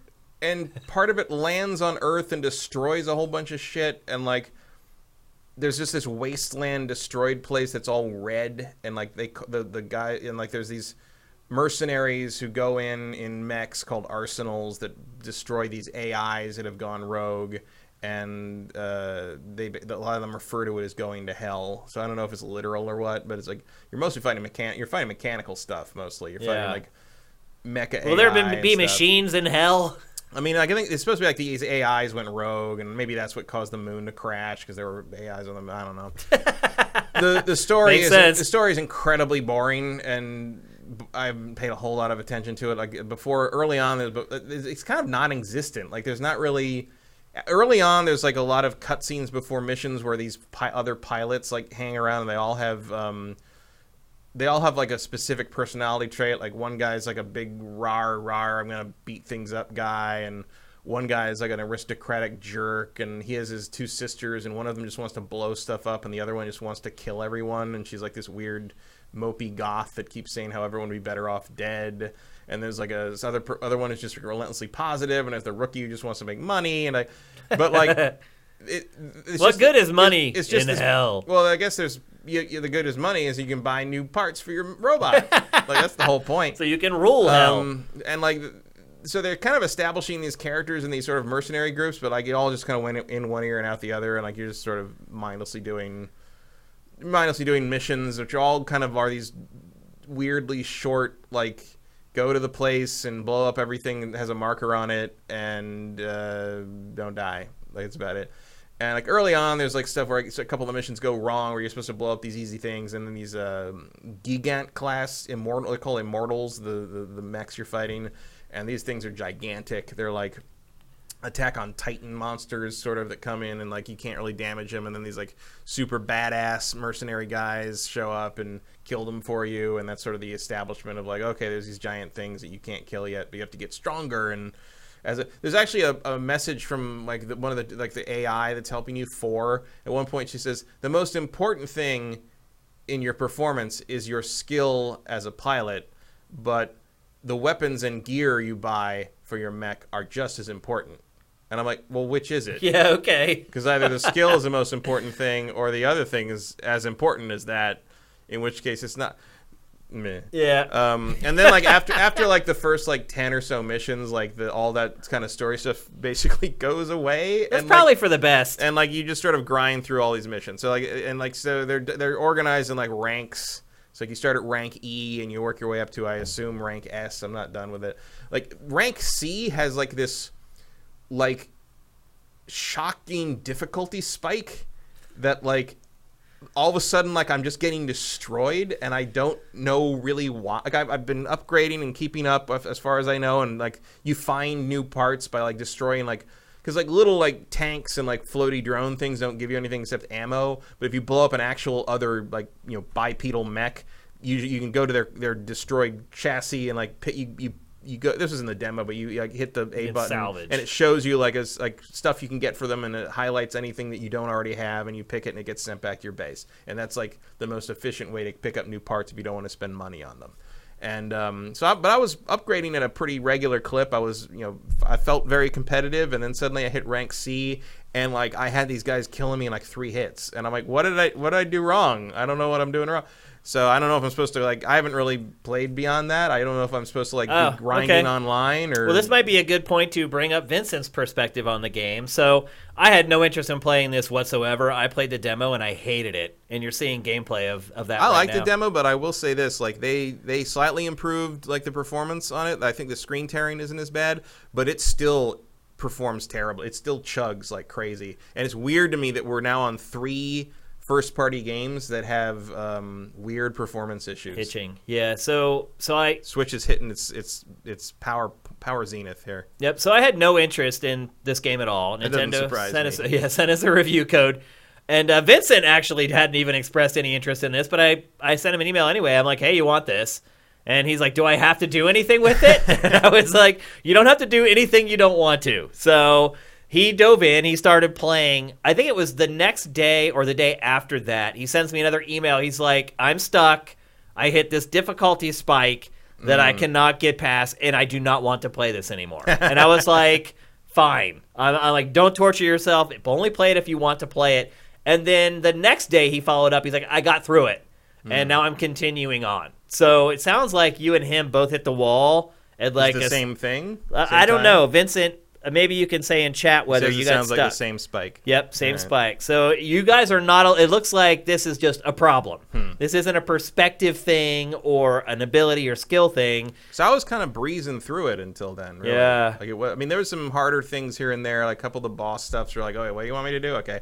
I had to retry a couple times, and like the first time you run into like some actual AI mechs that are trying to kill you...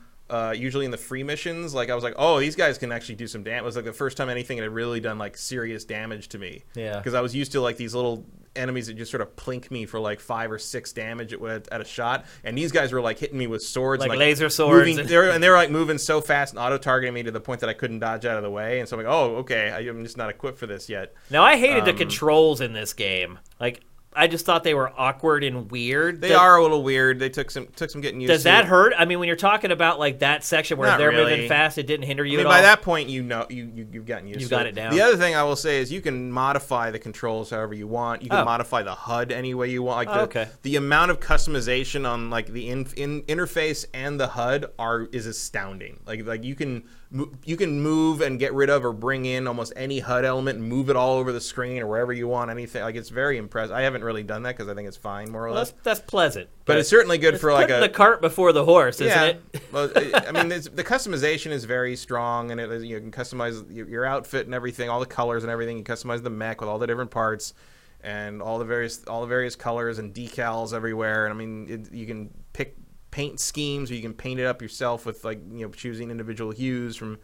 I mean, you can really go nuts with it, but like it sounds like all the frivolous stuff is done very well. Yeah, the core of the game, however, the core of the game. I mean, the core of the game is fine. Like it is kind of Armored Core-ish. Is it fine for a Nintendo Switch first-party exclusive? No, it's not. I mean, it's fine for like a PlayStation 2 B-list game, right? Like, and as someone who liked those Armored Core games, I do enjoy most of the idea of playing it, although like it does get tedious after a while. You're just doing the same thing.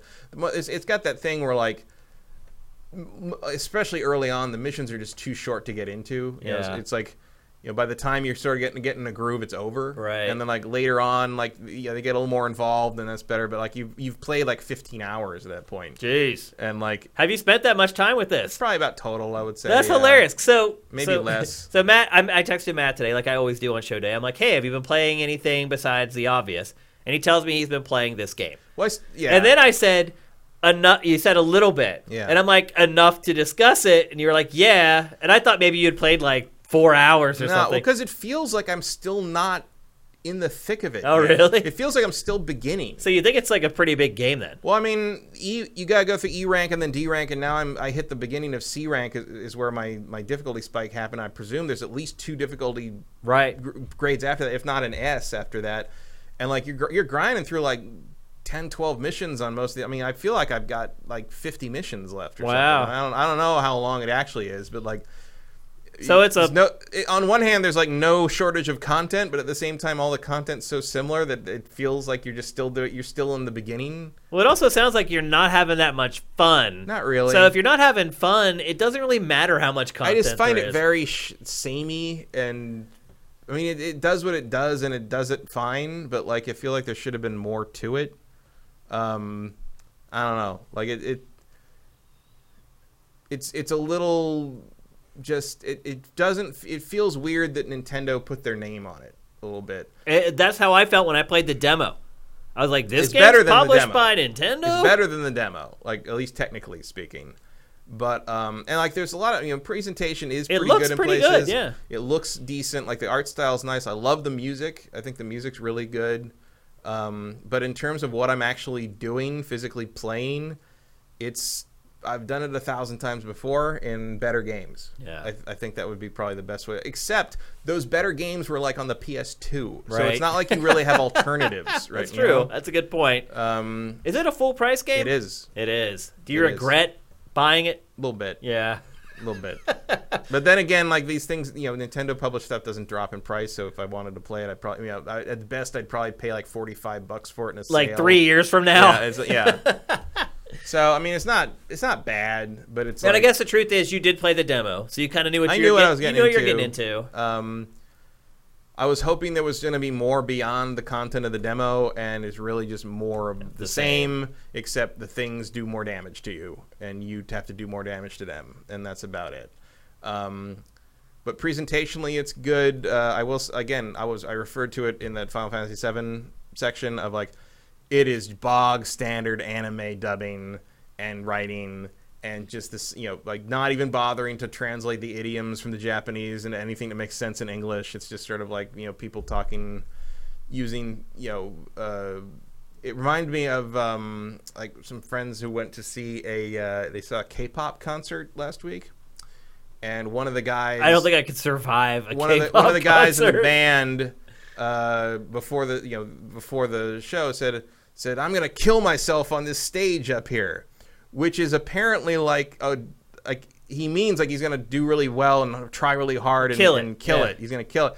But I think it was like a Korean expression that means maybe something like that. That doesn't mean to a native speaking audience that you're going to commit suicide on a stage. All the 8-year-old girls in the crowd were like, yeah. So It's reminding me of stuff like that. It's like I understand what you were saying, Daemon X Machina, but there had to be a better way to say it. It's a lot of stuff like that.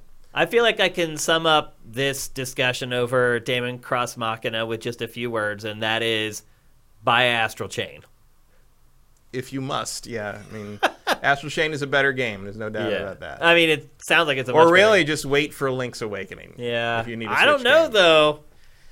Some of the reports about that game have not been. I saw the things. Okay, so the frame rate's 50 frames and whatever. Yeah. I mean, it's the Switch. It's what it's going to be. Yeah, it's why there are people like me who desperately want a more powerful one that doesn't do handheld. And we're only 2 years into it. Yeah.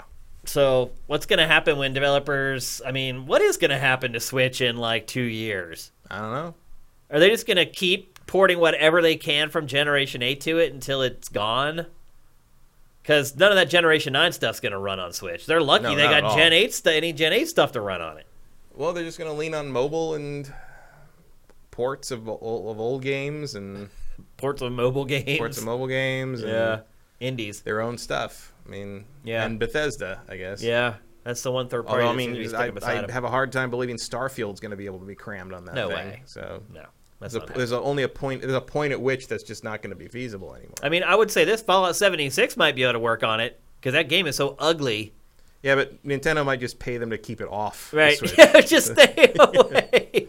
You know, they pitched it to them because they're like, man, that'll open up a whole new revenue stream for us. And to think about it, like a Fallout on a Nintendo console. Has that ever happened? No.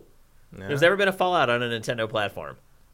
Nintendo might take it and fund it. Yeah, we'll see. Yeah. I'm curious. I'm also curious to see how Xenoblade Chronicles runs. Yeah. Because that was a Wii game, but they obviously have done a lot of work on it. But like, if it doesn't run well, that's going to be disappointing. Yeah, at least that game, not quite as important as like a platinum action game or a fast-paced like mech battle game. Given the sales of Xenoblade Chronicles 2, I feel like Xenoblade Chronicles Remaster is pretty important. No, I mean, it's like the frame rate and things like that aren't as important for that genre as they were for sort the of, others. but I think people are hoping they're going to get a nice, smooth way to explore that world because that was like really you play it on Dolphin on the emulator and it's fine like that. Yeah. Full it also 60, looks like a different game. Yeah, I mean, every Wii game does when you run it It through does, that. yeah. But like, and then the 3DS version doesn't really do you any favors in Yeah. that regard. I mean, it'll run better than the 3DS version. I'm Yeah, sure. well, considering it bottomed out to like 5 frames a second at times, Yeah. so it's not a high bar to hit. But Unfortunately. you really are starting to see kind of the upper limits already of the what the Switch can do hardware wise, and it's a little distressing because it's like Daemon X Machina doesn't look bad, but it doesn't look like a game that should push a system. You know what I mean? So it's a little disturbing sometimes to see that, or to see like Fire Emblem have frame rate hitches in its turn-based combat, which is just bizarre. Yeah, how is that even possible? Link's Awakening has frame rate dips. I know there's a lot going on under the hood of any game now, and there's a lot of stuff happening in kind of that art style. What they're trying to do It takes up with a lot of the power, yeah. But the Game Boy game ran at 59. Yep. So What gives? Yeah. Yeah, I mean, we'll be playing that game pretty soon, too. We talk about it on GameFace pretty soon. Yeah. a week? Is it next week it comes out? No, it's like 3 days. It's Friday. Wait, it comes out Friday? Yeah, the 20th. So I'm going to be playing that here in the next day or two. Yeah. That's pretty exciting. Yep. So we'll be talking about that on GameFace next Tuesday. Also, we didn't mention this off the top, but we did do the show later this time. This is not permanent. This is we could not get a TriCaster TD to come in for our usual 1 o'clock show. So we got someone for 5. It's just for this week. From here on out, we'll be back at 1 p.m. Pacific on Tuesday. So do you recommend anybody buy this? I mean, if you're like a hard-line mech Armored Core fan who just desperately needs a drop of water in the desert, maybe. But, So I'll take that as a no. but otherwise, like, just play Armored Core again. Yeah, if you can find it. I mean, Armored Core fans tend to still have it. Yeah, you're right. That's a good point. I said the number of Armored Core games in my collection is absurd. Like, they made so many of those. They did. And then they just stopped. Yeah, they were just barfing them out. Like, it seemed like every year there was a new one. Oh, yeah. There's like, even on the like 360 and stuff. You Yep. had They kept Armored Core coming. 5 and 4 Answer and all that I weird forgot stuff. about that one. Yeah. Chrome Hounds. Why don't somebody make Chrome Hounds again? Yeah. That was fun. That was one of the more underrated games of that generation. That kind of had a really innovative online system. Yeah, it too. had like that crazy map that like it was like this war that was going on, and you teamed up with other players, like- and you're like pushing for territory, and It's an interesting idea. it was. Yeah, it was pretty good. I ended up playing that game for a good like month and a half, I think. And I'm not like a big mech game guy, but that one kind of got me, and a lot of it had to do with how they set up the online. So there you go, Daemon Cross Machina. That's a big pass from GameFace, big pass from Matt Kyle. You guys probably had a feeling that was going to be the case. Yeah, I mean, although you were more positive on the demo than I was. Yeah, I had some hopes after the demo. I was hoping the demo would be like, oh, it's just a couple really early missions that don't really represent the overall depth and quality of what you'll be doing and how the missions will work. And they are indeed, they were very early missions, but it doesn't really get any better. Yeah. So it just gets harder, and that's not necessarily more fun. Yep, there you go. We just saved you $60. $60 for that game. That's especially crazy. this time of year. There's better things to do. Yeah, this is where we start tightening up our opinions of games a little bit too. Yeah, if they had it ready in time, they should have put that out in like July. Yeah, and we're a lot more forgiving in July than we are in September, October, November. Yeah, it wouldn't have been a December. bad summer drought game. Yeah. But in the thick of the it was delayed. The holiday release schedule is nah. Yep, it killed it. All right, next up, we're going to talk about Call of Duty. I think this might be the third week in a row we talked about Call of Duty. Yeah. Is that accurate? At least 2. I don't remember. I know we talked about it last week. I purge all the Call of Duty stuff from my memory as soon as you stop talking about it. So. Well, I'll say this.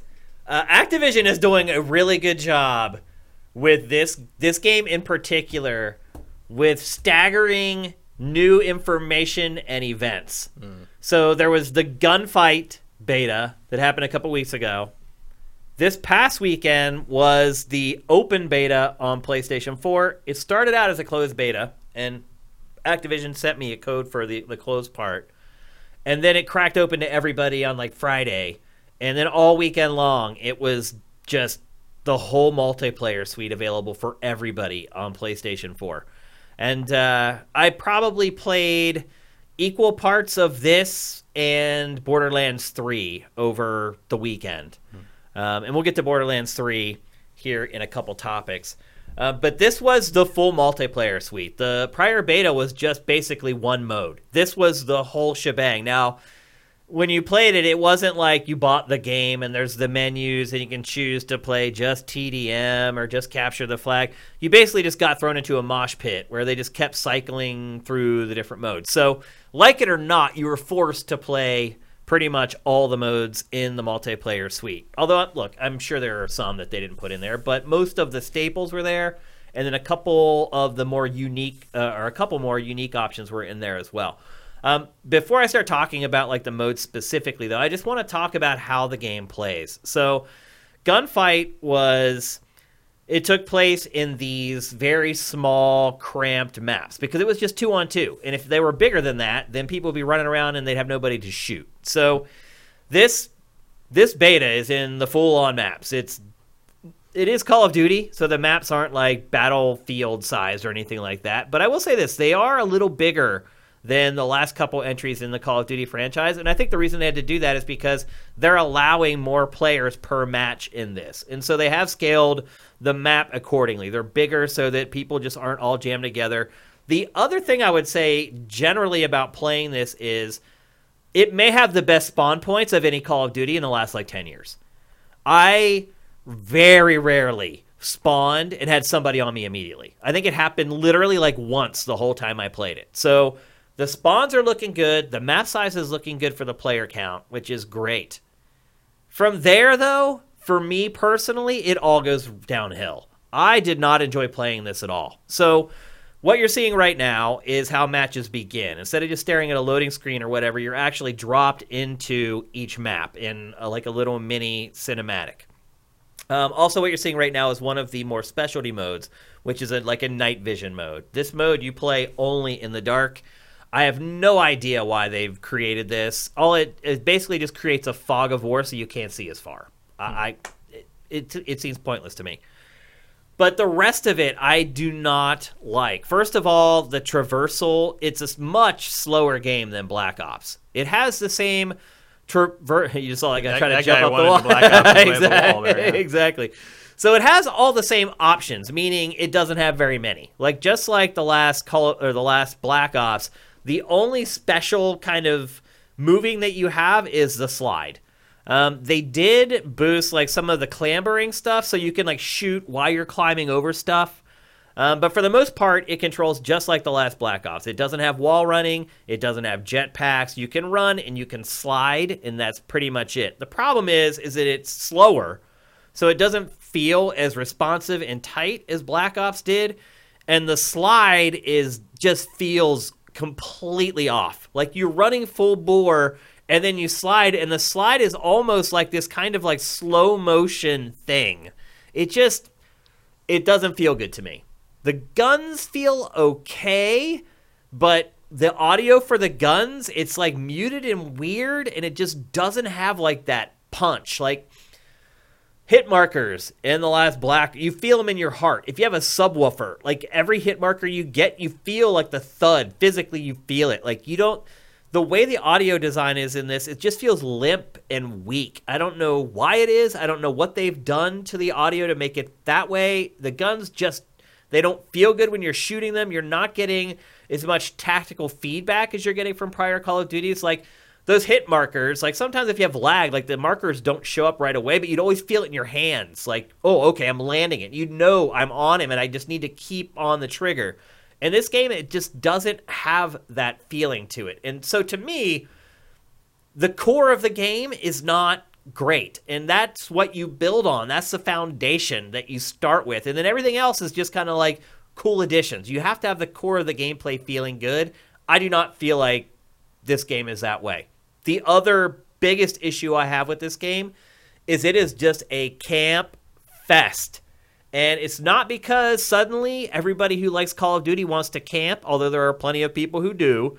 It's not that all of a sudden everybody wants to do it. It's the way the maps are designed. So this game breaks a lot of the cardinal rules of multiplayer map design, which just confounds me. This is Infinity Ward. It created essentially the modern first-person shooter, at least multiplayer-wise. And all of these maps they don't have enough pathways, enough ways to avoid contact with the enemy. There are just funnels in the maps where each side of the map is open and has all these buildings you can go into. But as you get closer to the center of the map where the conflict is going to happen, it starts narrowing everything down into like chutes or funnels. So the smart way to play this game is to camp. It's to get in a building, sit in a window, and peek out the window and wait for people to run down these alleyways. There's a couple maps that were a little better, but for the most part, all of them are like this. Like, there's one map that takes place in like a city, in an urban area. That should just be ripe to have a billion pathways from one side of the map to the other. Instead, they have like these weird alleys with walls that are too high to climb on each side and have no exits out. So I cannot tell you how many times in this game you turn a corner and you see the pathway ahead, and this instinct that just kicks in and just says, no way. I'm not running down that alley. And then you're like, oh, screw it. And then you run 5 steps, and there's 8 dudes sitting in a building that just mow you down. This whole game was like this. Almost every mode I played was affected by it. Almost every map, save for a couple, are afflicted with it. And again, that's like base stuff. Like, it's hard for me to care about the fact that they changed how kill streaks work when I'm not enjoying the core of the game. And to get to that, kill streaks, they're kill streaks again. They were score streaks for like the last like 9 years because it makes frickin' sense. So in this game, you only get rewarded when you get kills. So if you're doing like what I was just doing there, capturing a flag, or if you send up a UAV and people are getting kills and you're getting like 10 for each kill that's happening while you have your UAV up, those points don't mean anything. They mean nothing. They help you level up your character, but in the context of the actual match, they do nothing. So you're sitting there, you're like, oh, my UAV's up, and people are getting tons of kills, and oh, plus 10, plus 10, plus 10. And then you realize it's not worth anything. It doesn't freaking matter. It makes playing any role but run and kill in this game seem pointless and frivolous. I tried to give it a fair chance before I saw it in action, and I actually played it. And now that I've played it, it's just as bad as I thought it was going to be. The kill streaks in the game are pretty tame and pretty boring. You also get special abilities in this game, and granted, I didn't get to play it enough to unlock like the later ones, but like the first one that you get is like a shield that you put up in front of you. And like literally, it's always popping up. You have the shield. I never used it because all it does is like clog up a pathway, so you have to climb over the damn thing to get through the pathway. So I hardly ever even used it at all. Man, I saw the controversy over the white phosphorus. I mean, they've been talking about that for a while. Yeah. I mean, ever since they announced it. And later on in this B-roll, there's like, I go through all the kill streaks. It is a little weird that one of the kill streaks is a war crime. But yeah, well, it is. So a bit later in this B-roll, I cycle through all the kill streaks so you can see all of them. And I pause on the white phosphorus so you can read the description of the white phosphorus. It tries to nerf it as much as possible. It doesn't say like the most painful, awful way to ever die. Because the way it works is like it's just basically just a napalm strike. That's all it is. Yeah. Whereas like and I saw people trying to draw like comparisons to the nuke. Well, it's like, well, it's not like a nuke. It's like, yeah, but the nuke ends the match. It's over. Like, the nuke is like finishes it. Literally the end of everything. Yeah. So there's definitely some weight to that, whereas white phosphorus is like, why don't you just use napalm? Why don't you just call it a bombing Well, I think strike? in Black Ops 2 they did have napalm. Yeah, definitely. Yeah. It was older, like I mean, we don't really use napalm anymore either. Well, no. It's funny though how napalm over time has the impressions of napalm has softened over time, but white phosphorus is this new immediate thing that everybody gets. Well, also because like there's current veterans who saw it happen. There's not it's fresher in the minds of, frankly, people young enough to be the audience for this. Yeah, true. So I understand that. I mean, is it something that they need to like immediately remove from the game or lose their life? Of course not. But it's like it's a valid criticism, valid question. Yeah, it's a little weird that that's in there, and like at that point, why isn't there like a chemical warfare? Yeah, why is it they're just like exactly? Why can't I throw mustard gas at a guy if I get 5 kills? Sarin gas or whatever. It's the same kind of thing. Yep. And the other thing I would say, too, is that you would never guess playing this multiplayer that the campaign is so controversial, because it's pretty toned down. There's not a lot. It looks pretty bog standard in terms of... Yeah, there's not a lot of blood, or there's no gore, so you don't see like jibs or anything like that. If you get close and you light somebody up close, you will see blood, but it's not... It seems all very esports friendly. It is, very much so, which is weird considering what the reports that have been about the campaign for this game. Some of the unique modes I already talked about, the night vision mode. Another one is called it's called like data blink or some crap like that. And basically what it is you have to pick up like this little device and you have to take it close to this receiver and then it takes the information off of it. But it's just like every other first-person shooter that tries to do modes like this, they always become irrelevant. All that it is team deathmatch with just 6 dudes. And like, you never accomplish the directives. And what I found was, the more I played this, people didn't even try to accomplish the directives anymore. Maybe there was a couple times where we'd have 6 guys left and they'd have 2. And instead of hunting down the last 2 people, we just picked up the objective and just finished it. Because we're like, why go hunt 2 guys when we can pick this thing up and like deliver it or whatever? But 95% of the time, every match in this game, even though it's like, now you need to go here and defend this, and then it flips and they defend it and you attack, none of that matters. It's basically because it's almost all those modes are, once you die, you're dead for good. So they just end up being like, which team can kill the other team more quickly. So a lot of the minutia and like the modes that people are going to talk about with this game, most of it's just irrelevant, which is why I focused on the core gameplay concepts when I first started discussing this, because to me, that's what's most important with these games. It's also why I typically just play Team Deathmatch, because that's the core of the game. Like, I'll play some domination here and there, but typically I just play Team Deathmatch, because that's really what I play it for. Can I shoot better than you can? Am I quicker on the draw than you are? Lag... What do you say? Drawl. Yeah, there you go. Lag was... When you listen to this again, listen to that. I will. You say draw there and see if you I can probably hear what did I add mean. an L on that one, I'm guessing. See if you can hear what I mean. Okay. I guess all that said, I did play it a lot. Like, I had a bunch of games sitting there that I could have cycled through. I had Borderlands 3 sitting there, and I did play this a good bit. I am typically, I do enjoy Call of Duty for the most part. You seem to be doing pretty well.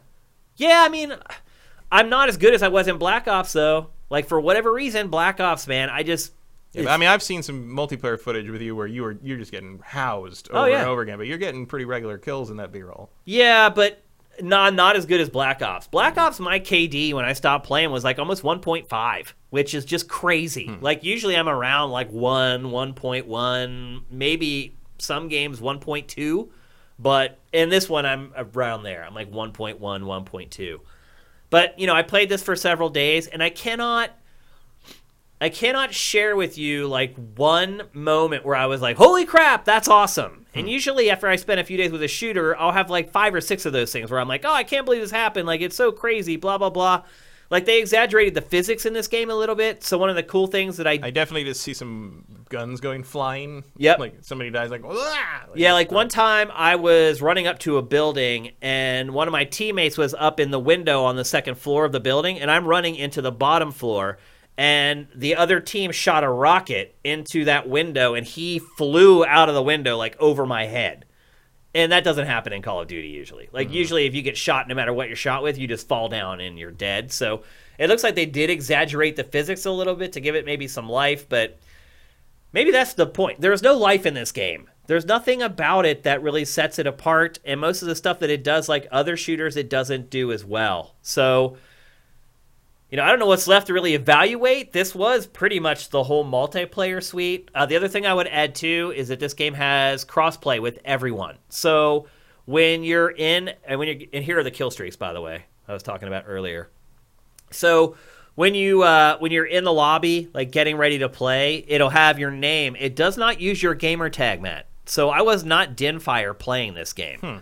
When you start playing, it links your account on whatever platform you're playing on. Yeah, there's white phosphorus, but the description's covered up, unfortunately. That will weaken the enemy? Yeah. No, it will burn them. It will melt the enemy. It will melt the enemy. So anyway, when you're in the lobby getting ready for this match, for a match, it'll show you their name, but it's their Call of Duty name, which I totally forgot I even had. Like, we started playing, and I'm pretty sure that's the same as my gamer tag. I tried. Well, see, I noticed because apparently somebody already had taken Dinfire on their Call of Duty servers. So I am the real Dinfire in this. But you can see before you start playing what platform everybody's on. There's a little icon next to their username that'll tell you what platform they're on. Now, I'll say this. Every game I played was all PS4 players. I did not play any cross-platform games. I don't think it was enabled for this weekend because starting on Thursday, they have what they're officially calling the cross-play beta. It's also opening up to Xbox One on Thursday. So this past weekend was PS4 only, open to everybody. On Thursday, open to everyone on PS4 and Xbox One with cross-play support. So I didn't hate it. It's just, to me, like at this point with Call of Duty, you have to have a hook. You have to have something to set yourself apart to make your game feel different. I felt like it plays it really safe, and the places where it did make changes, they weren't for the better. So I guess this game's going to have to hang its hat on its campaign. And maybe the campaign is going to be that crazy and that good that it can, drag it across the finish line. But as far as multiplayer is concerned, like, I'm just going to keep playing Black Ops. The controls worse, the maps are worse. I don't like the weapons as much. Like some of the other stuff too is like, radar. See up there in the top left, Matt? It never goes away. And that's because after one day, the fans were like, you know what? Screw you. Bring the map back, and they were like, okay. So they had this hill that they were going to die on, and it lasted about 12 hours of the game being in beta, and they relented and put it in. Isn't that censorship? No, it was the right decision. It should have had the right decision. But what I'm saying is, like any other time the developer makes a change on something, it's the end of freedom. No, I hear you. But I know what you're saying. But apparently this time it's like, well, good, because it's what you wanted. It's what I wanted. Yeah, exactly. So they brought the mini-map back. But the other thing that I found is a lot of... I don't know why you would want to try to force no map on people. Like, it seems like such a weird thing for this game. It makes no sense. Why? What are you trying to accomplish with that? Like, I don't get it. You're trying to make people, like, less skilled. Because using the map in this franchise is a skill. Being able to quickly glance at that map, assess it in, like, 1/10 of a second, and then react to it, that's a skill. That's part of being good at Call of Duty. Having those quick eyes, being able to glance up really quickly and see what's going on around you. One thing I do like about this multiplayer is while you're playing, you can see your teammates at all times. So they're like a wireframe behind buildings or whatever.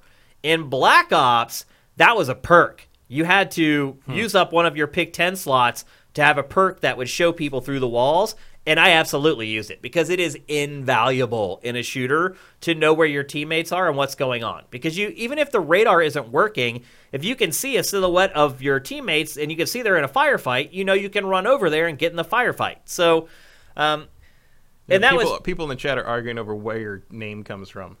Dinfire? Yeah. I've talked about this a billion times. It's not a Zelda reference. Predates Zelda, right? It does, yeah. Or at least the Din's Fire in Zelda. No, it doesn't predate Din's Fire and Ocarina of Time. So I'll say it again. I've told this story a bunch of times just for the people in chat because they're so awesome and they're watching the show live. Din is my DJ name. And when I was a graffiti writer... As in noise? Yeah. And then... as a graffiti writer, my name was Fire. I wrote Fire. So I just combined the two into one word. And then And that was actually before Ocarina of Time came out, where Din's Fire was in there. So it's not a Zelda reference, even though it seems like it's way too simple, and it should be. So there you go. So anyway, I'm pretty disappointed in this. I'm going to play the campaign because I've heard so much about it, and people are saying, oh, it's going to test your ability to, I don't even know what. So I'm going to give it a go. But multiplayer-wise, I'm not a fan of this. I hope other people disagree with me and like it. I just don't. There's too many features missing. The features that they do have, I don't like how they work. And most importantly to me, I feel like the map design is absolutely terrible. Also, the maps are so nondescript. There's like nothing about them like that sets them off. Black Ops, there's always some piece of the map that is iconic, or a place on the map that's iconic. That is not the case with this game. It's just like one nondescript building after another, one cave after another, one shanty after another. I don't know. It's Infinity Ward, and I'll be honest with you, I have not really liked an Infinity Ward game since, like, Modern Warfare 2, probably. You liked I liked 3. Infinite Warfare. All right. I did. I did, actually. Yeah, so I guess I have liked a bunch of their games. I didn't like Ghost. I didn't like 3. I didn't like Ghost. I liked Infinite Warfare, and then I think that's all of them. Yeah, I guess that's all of them. Yeah, so I guess I do like Infinity Ward, but I don't like this one. So, anyway... will I play the next beta that kicks off Thursday? No. I have much more important things to do, and I spent plenty of time with it this past weekend knowing that we're at the point of the year where I cannot hover too long on one thing. So I gave it the full go this weekend, and of course I will play it a little bit when the final review code comes out because I'll need to evaluate it, but I'm not particularly excited about it. So there you go. That's the last you'll hear about Call of Duty Modern Warfare until it comes out. Because they've covered everything. They're being masterful with how they're staggering stuff so that it stays in the news cycle. It's been on this show, I know, 3 out of the last 4 episodes. Because they keep putting out these little things. Well, not even little, but they're just very good about staggering information in betas so that it's always a part of the discussion. So maybe I'll play this one since they're emphasizing the campaign so much. Yep, I mean... just to see what the deal is. At this point for me, that's like its big redeeming factor, hopefully, is that the campaign is really good. And I'll say this, Infinity Ward's campaigns, other than Ghost, are pretty damn good. I didn't like 3's very much. Yep, well 3 to me was... 3 was sort of a Ghost skeleton crew, though, because that was right after the brain drain. That's when they all left. Yep, they were in transition at that point. And it was still good, but not that memorable. Yeah, it wasn't Infinity Ward. Yeah, it wasn't. No. But Infinite what Warfare, even is that anymore? You know? Infinite Warfare was up there. I mean, it was great. It wasn't Titanfall 2, but it was a really cool take on a different thing that they hadn't done before, and I liked it. And they'll never do it again. All right. Let's move on to our penultimate topic for today's episode. We're going to talk about August NPDs, kinda, but we're really just going to talk about the health of the industry right now. So, Matt, I don't know if you saw the news or not, but August of 2019 was a 20-year low for video game sales in America. Yeah, that's about covers my purchasing habits that month, too. Yeah. Not a lot came out. Yeah, I mean, some stuff did. So Control came out. Yeah, well, Control wasn't exactly setting the charts on fire, was it? Oh. Dude, it came in 23rd. 23rd. Now, it came out at the end of the month, but dude. But still, you're front-loaded enough that coming in that far back is... 23rd. And we had talked about how Remedy's games don't sell. Yep. And we were trying to figure out why... Man, I've been talking to people that I know in my gaming chat, like in Discords and stuff, about like Control. I'm like, hey, Control, and like I'm the only one who's played it. Yeah. Like, even people that I know, like X-Files, SCP stuff, weird paranormal stuff, like psychic throwing telekinetic thing, like people that are exactly the people who would love this game. They don't know about it. They vaguely heard of it. They didn't think it looked very interesting, and I'm like, it's good. Go try. I know you'll like this because you like this thing and this thing and this thing. Go try it. And they come back after like 2 hours and they're like, oh, I tried it. It's great. And I'm like, yeah. But no, I mean, and look, man, I had the same reaction to all the stuff I saw of it until I literally bought it out of obligation to play it for this. Yeah. And yeah, I loved it. But like, if it wasn't for that, I never would have even touched it. I don't know. I don't even know why. I don't know how to tell you why looking at it in the pre-release stuff and the trailers and why that just made me go meh. Like my whole reaction to it was just meh. Yeah. And then I played it and it's great. It's amazing. Yeah. it's really sad to see that. I mean, my guess is it maybe cracks the top 10 for September, maybe. If they're really lucky. You know what did almost crack the top 10 was Spider-Man. I saw that. Spider-Man came in 11th in August, a year after it came out. I mean, that shows you, though, where the industry's at right now. Where the industry is, and also, like, the Spider-Man hype was huge in August. Oh, yeah, of course. Because of the movie and because of the Sony deal falling through, and Into the Spider-Verse hit Netflix, I think, that month or the month before. It did. So, yeah. Yep. But, yeah, you want to know why they bought Insomniac. Yeah, that's why. Because that thing is a juggernaut. It has legs, for sure. I mean, it's Spider-Man. Yeah. And if you make a good Spider-Man game, you're going to get rewarded, as you should. Unless you're Shaba Games. Yeah. And then you're just going to get shut down by Activision. So Control finished in the 23rd spot for August, which is, wow. Remedy has just got to be, like, crying, man. Madden finished first, which it always does in August. Yeah. But overall... I think 10th was Astral Chain. Yeah, it did. It cracked the top 10. So I was right. Astral Chain did sell better than Control. It did. I had some people tell me I was crazy because Control's multi-platform, so obviously it's going to sell more because it's got an advantage. I'm like, no, it's Remedy. It didn't. And Astral Chain is on the Switch, and it's exclusive, so... yeah. I mean, I'm glad to see that game crack the top 10, though. Yeah, I mean, it's encouraging. Platinum getting some sales love is always good. I don't even know if that it matters. Like, I think Nintendo just paid it to make the game. But it's nice to see more people play Platinum stuff. Even though I think Platinum is kind of overrated overall, but like there's still good games and people should experience them and learn what a real combat system feels like once in a while. So absolutely, it's a positive thing, I think. So look, Control selling poorly sucks, and I feel terrible for Remedy, and I feel like it deserves better. But the big story here is that August was the lowest sales for 20 years. That's insane, Matt. End of the summer. Is that all it is? I mean, August is always the end of the summer. It's the lowest August in 20 years. Yeah, but August is also always the lowest in general. It's just the worst ever. So, what do you think it says, Matt? I think it says it was a bad month. You think that's all it means? Everything else this year has been like up over month over month or year over year and everything. It's a slump. It's the end of summer. People were on vacation. People doing other things. There wasn't really that much compelling coming out. And the one thing that was compelling was this, and no one cared. What else was there in August really other than Madden? Yeah, it was. I know doing Dossier with Vincent. August was a slow month for sure. Like there were four kind of big notable games. Things. You had what? Madden, you had Control, filler. you had Astral Chain. And I'm blanking. No, I mean you're right though. I mean that's pretty much all there was. People got catching up on cheaper games, like Could be. Spider-Man, the Game of the Year version. Obviously, people catching up on that. I mean August, summer's slow. August, I mean, there's a reason the summer drought happens, just because people aren't spending game money on that kind of thing, and just yet. But it's 20 years. I mean, you got to think about all the generations that have gone through that 20 years, and for this one to have the worst. Are they counting that like total revenue or like copies total sold, dollars spent on the gaming industry for that month? Yeah, that's pretty low. But I mean, I wouldn't worry about it until September does the same thing. Really. Do you think it might be an indictment on these elongated console life cycles? No, because I don't think the consoles are. I think the new consoles are coming too soon. It might be an indictment on Sony not releasing anything. No, I think it might be more of a result of trying to get people hooked on games as a service that you play for a long time, and they at a certain point, if there's nothing especially compelling hitting shelves in August, why don't you just keep playing the game you like? That's the whole point of games like Destiny or whatever, is to keep you playing that.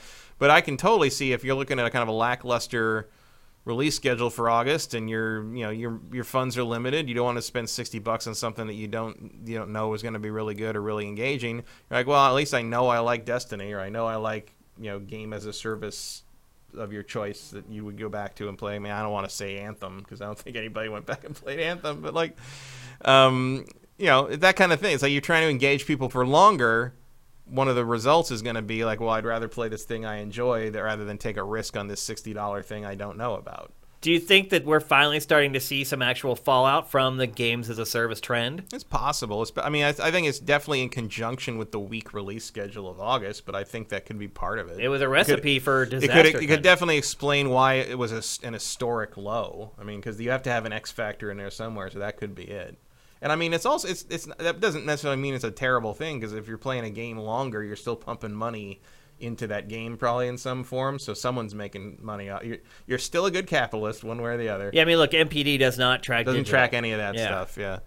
So who knows? Like, I mean, it could just be a culmination of everything. Yeah. People going digital and not buying packaged games as much as they used to. Yeah, it doesn't count digital, so you're already off in crazy town there. I mean, the release schedules are pretty sparse now. Let's be honest. There's tons of indies coming out, like there always will be, and there's lots of kind of trash coming from Japan, but as far as the big releases are concerned, they're starting to thin out, because especially the first-party stuff, because they're all starting to focus on Generation 9 at this point.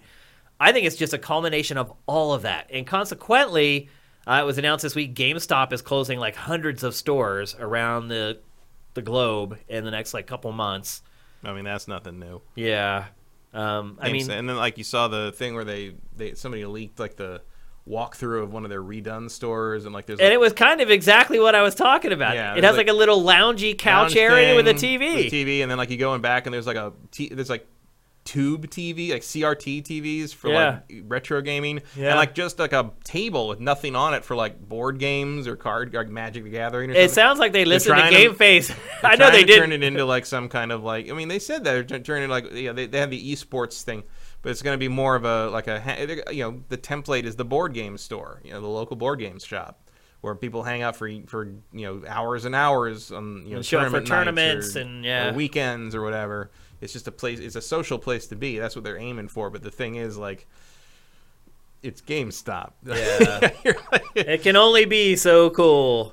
Like there's like one of the reasons I think the local game store works in that regard is because almost all of them are locally owned, individual personal touch stores. Where even the owner. Even the really big ones, even the really huge ones, like especially like the Peninsula has some big ones. There's some big ones in LA. But you go in there and the guy who owns it is there. Right. And he's there every day. Yeah, the woman who owns it is there. She's the one who brings tea into the room and gives people free tea every day. It's like and there's always a gimmick. There's always a trick. Like one of the ones I like up in Burbank, not only does it have tea and like a little like kind of like coffee bar, but it's also an animal rescue. So like there's a room that's just full of kittens. Like that's not going to be at GameStop. No, definitely not. Not going to be any kittens. Definitely not. The one thing that kind of struck me, you mentioned that like walkthrough. I almost had B-roll of that, but I couldn't find a way to get the video. What struck me the most was how uncluttered the store was. Yeah, it was very streamlined, very clean. It didn't look like a GameStop. I'll give it that. Yeah. It definitely looked like a shop. It looked like that store Anvil that opened up here in LA for a while and then got busted for like selling chipped consoles and shut down. And other things. Yes. And among other things. Yeah. Were they selling drugs out of there? Is that what it was? That was what I heard, yeah. Remember, we used to be like, God, how can they afford to keep that space? Yeah. When they must barely sell like 5 things a day or something. Yeah. We're like, oh, they're slanging dope out of the back of the... Okay, that makes sense. I like that store a lot. It was nice, but that's kind of what that GameStop looks like. Yeah. It has like hardwood floors and like everything's up on a shelf on the wall. There's only like a couple little like roller things on the floor. Yeah, and they're very much trying to invite you to come in and browse and hang out. And I mean, it's a good layout. It's just I don't know if it's going to be enough to save you. I think it's the best thing they could have done. We'll see if it actually works. Right. I mean, and I'll say this: like their options are limited. I mean, the one thing I will say is like people seem to be very drastically overestimating how fast this is going to happen if GameStop does go away. Like we're talking 3 to 5 years from now minimum. Yeah. Like, it's like Pax says, they're probably going to live through this generation. Oh yeah. Like I see people say, "Oh my God, I don't know if I'm going to be able to like." I hope they're still around so I can use my reward points for the new consoles. I'm like, they're definitely going to be around. I mean, maybe the one closest to you won't be, but you will be within driving distance of a GameStop for that. I guarantee you. The other thing I would say too is that, for us living in a big city, GameStop is a lot different. So to us, it's just kind of this thing you walk into, you buy what you want or what you need, and then you walk out. For me, it's the thing I walk past or on the way to buy when I'm going to. Or in that case. But if you go to, like, the little town my mom lives in, where I was at, like a month or so ago for Labor Day, it's different there. Like the gamers in that town, they do hang out there. Like you go in and there's a crew of like 12 or 13 dudes like hanging out around the counter or just messing with like the demo kiosk and they're not buying stuff. They're just in there chilling. Like that doesn't happen in like major cities at GameStop. Yeah. Well, here's the other thing is I used to run a game store back. It wasn't in San Francisco, but it was in the area. And board game people that hang out at board game places all day, in my experience, are people who are there to help people learn new games. They tend to pick up expansion stuff while they're there to kind of like build their decks or do whatever.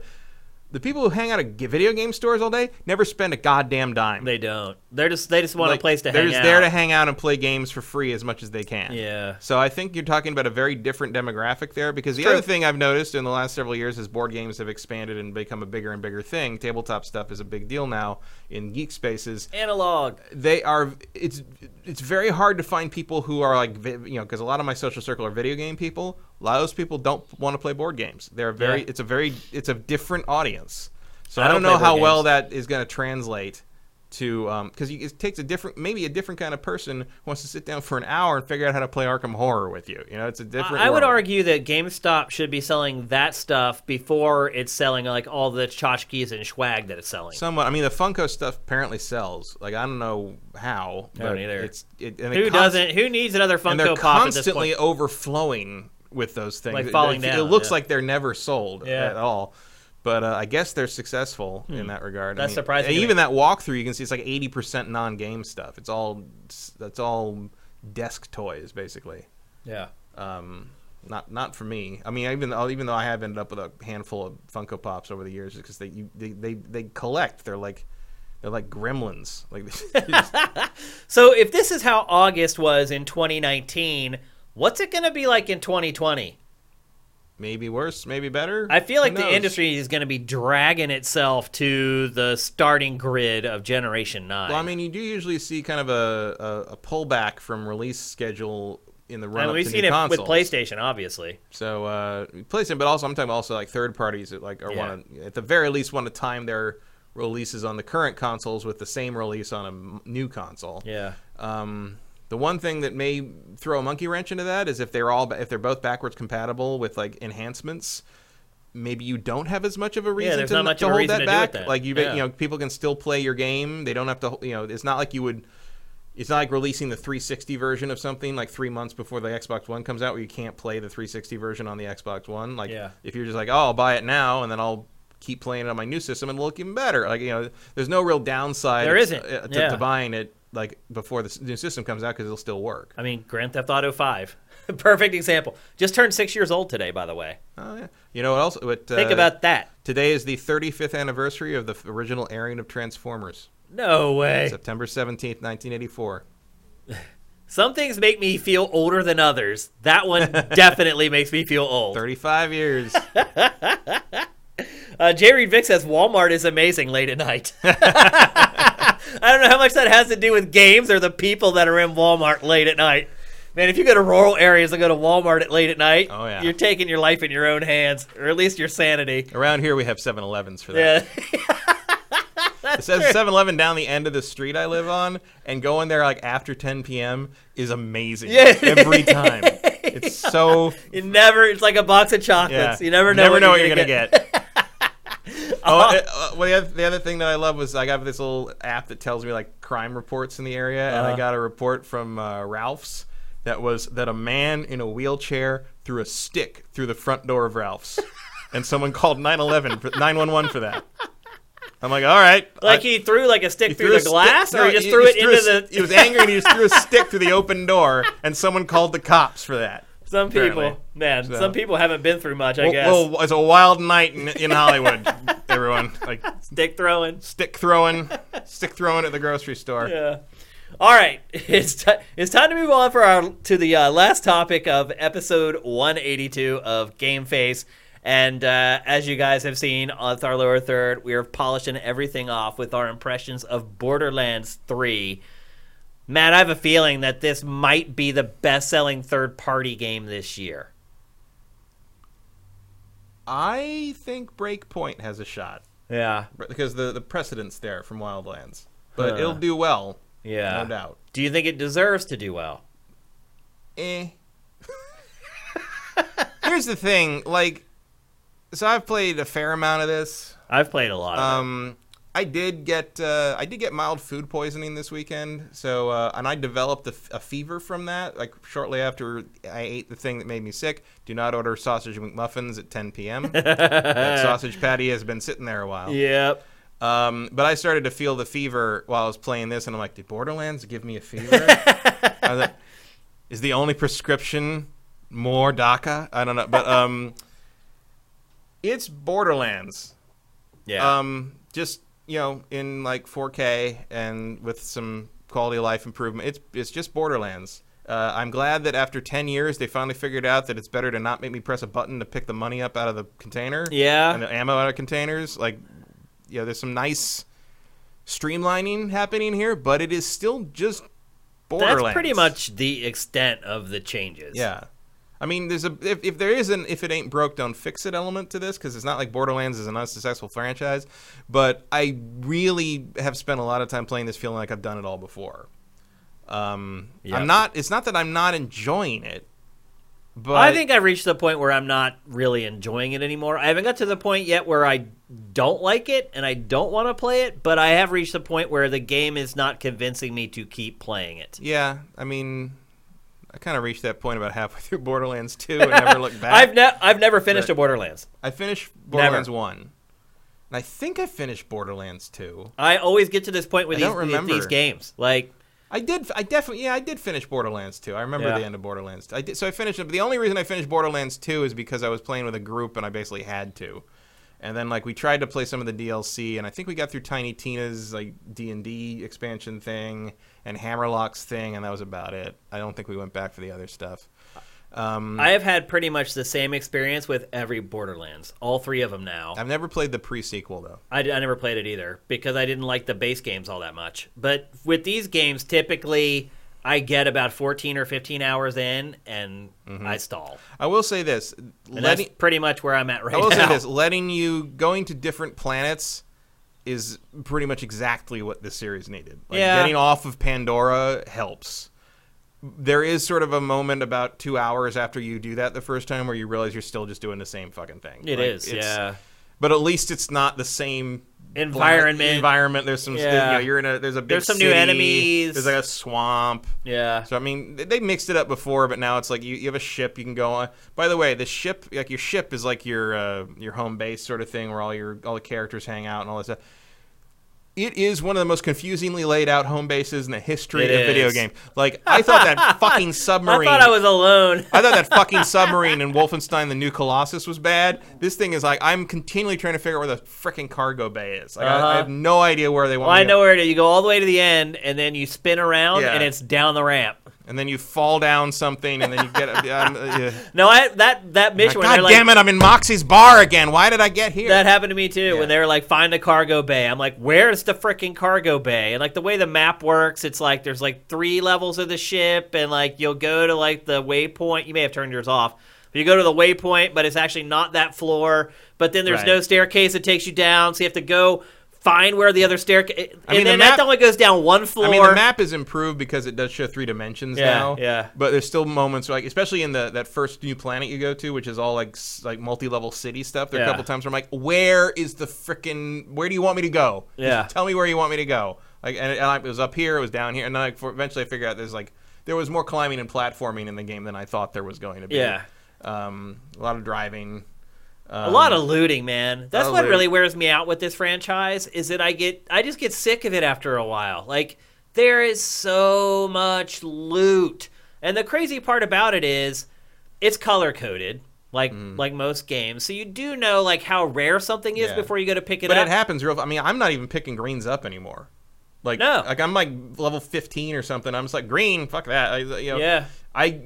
If it's less than purple, I think I have to, like, kind of consider it at this point. And to be fair, they do give you the rarer stuff faster in this one than they did in the others. So I mean, about halfway through this, like what I was playing, like the bosses started dropping golds, which I'm sure will be useless in like 3 hours. And that's the thing, is you're never done. It's too much. It's too much. Like, after you finish a fight in a room, there are like 150 pieces of loot like laying on the ground, and it's like, and a lot of it's just ammo you can't pick up. Right, a lot of it's ammo you have to go up to it to find that out. You have to go up to it to find it out. And then the other thing, I don't know if this has been happening with you, like when you put your reticle on the piece of loot, it shows you like what it is. Mm-hmm. But you have to look down, so the actual level of the loot is off screen. It pops have you up. noticed this? Yeah, you have to back up. And you have to back up to see it. Like,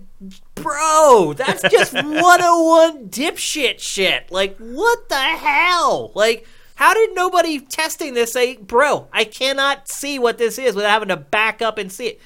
It's just dumb. It's like a fundamental thing that they just overlooked. And there's just so much loot. And you're right, like the color coding is a good guide to go by. But every once in a while, like you'll find something that has like a color that's like base or whatever. And then you actually go up and you realize, oh my God, that's a grenade that's like twice as powerful as the one I'm using right now. Mm-hmm. So you have to look at all of it. It drives me crazy. And the inventory is so small. I'm throwing stuff on the ground that, like, I coveted, like, 10 minutes earlier. I'm like, oh, my God, I got, like, a 126 assault rifle. And you're like, holy crap. And then, like, 10 minutes later, you get 5 other guns that are more powerful than it. Like, I mean, I've expanded my the inventory. So did I, pretty and the much, ship like, or whatever, where you could go and pay for it. I pay everything. I put all of it into my slots, and still... That, and I put a lot in the ammo for my preferred gun types because there's not a lot of ammo in this game. No, you run out of ammo like all the time. So I'm the gunner. I'm the girl with the mech because of course I am. Yep. She does get an ability that every time you get a critical hit, she gets like 3 seconds of ammo regen. So I never run out of bullets. Oh, that's nice. Now. So that's pretty solid. But until I got that, I was like, God, I keep running out of bullets. Like.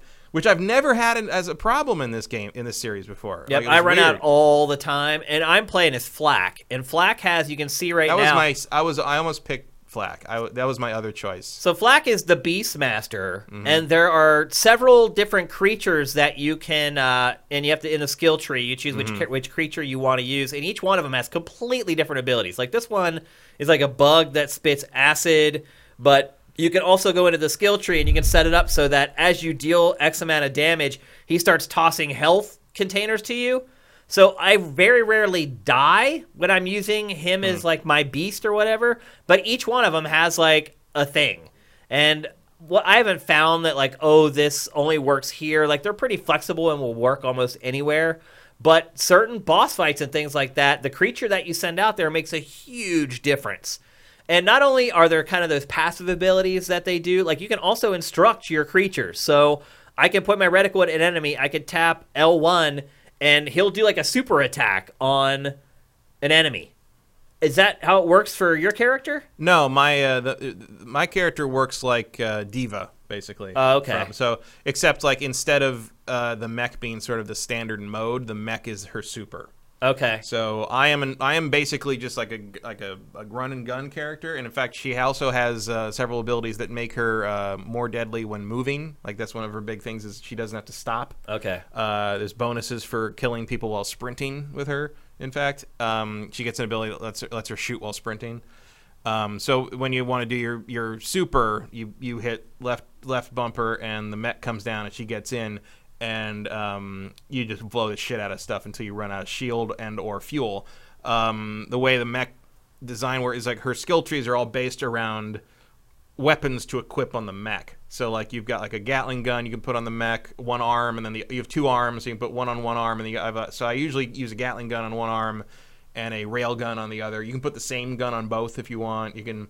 And then like you get more weapons and mods for them as you go down the tree. Like I unlocked the flamethrower and a couple other things, but I don't find any of the new stuff I've unlocked as effective as just the good old Gatling gun and railgun combo. Yeah. And I mean it's very powerful. You just wreck stuff, but most of this you get a lot of abilities that upgrade the types of damage and how much ammo and how much heat because the mech is limited by heat instead of ammo on each weapon. So you can get abilities that help with that, but at the same time they also usually have a beneficial effect on her when she's not in the mech. Okay. So I have an ability that every time I get a critical hit, I regen ammo. I have an ability that I think at this point, every 4 shots is an incendiary bullet that does not use ammo at all. She's got a lot of cool stuff. I mean, the trees are pretty crazy. Yeah, I've been playing this game for a while, and I'm still only on like the second row. Mm-hmm. Like, and there's like 8 and it goes down because some of them because and there's 3 trees. And, like, some of them, like, I've been putting multiple points in. Like, the one that increases my health bar or the one that increases the damage that my beasts dole out. Like, I've put, like, several in those. But still, like, I'm only, like, on the second step down out of, like, 8 on those trees. Like, it takes a while. They've definitely built this game to be viable over the long haul. I mean, when you have trees like that, they definitely expect you to play it a couple of times through. Like I think they expect you to play it a long freaking time. Yeah, now you're seeing the trees right here. So I guess there's not 8. There's 1, 2, 3, 4, 5, 6 different rows there. But the trees are pretty extensive, and that's one thing I do like about it, is like the flexibility I have even with just my character.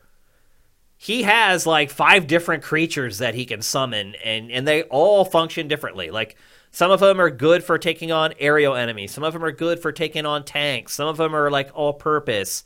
It gives you a lot of flexibility how you play within just one character, because there's only the 4 to choose from, which is a little weird for a modern game. But I mean, that's always been Borderlands. But I will say this: I wasn't interested in any of the classes in the run-up, but the opening cinema did make me interested in the class. Like, the opening cinema gives a good kind of a good rundown of what each one does and why. For sure. Yeah. But then they don't explain why you suck after that. like at least Borderlands 2, at least, like, you were in the train crash. Yeah. And like that's why you lost all your stuff and you were injured, so you had to kind of rebuild yourself from back up. This one is just like, nah, you're just not very good. We haven't even talked about the story, actually, the plot in this.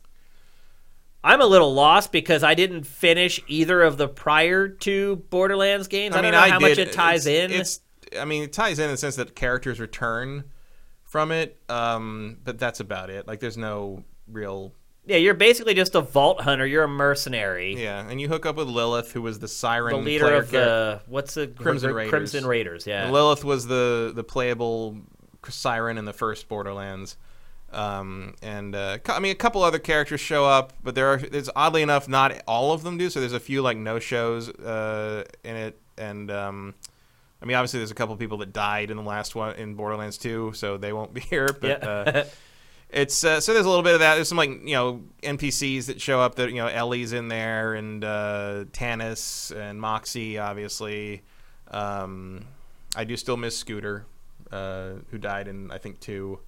Spoiler. Catch a ride. Yeah, but Ellie's very funny too. But it's weird how I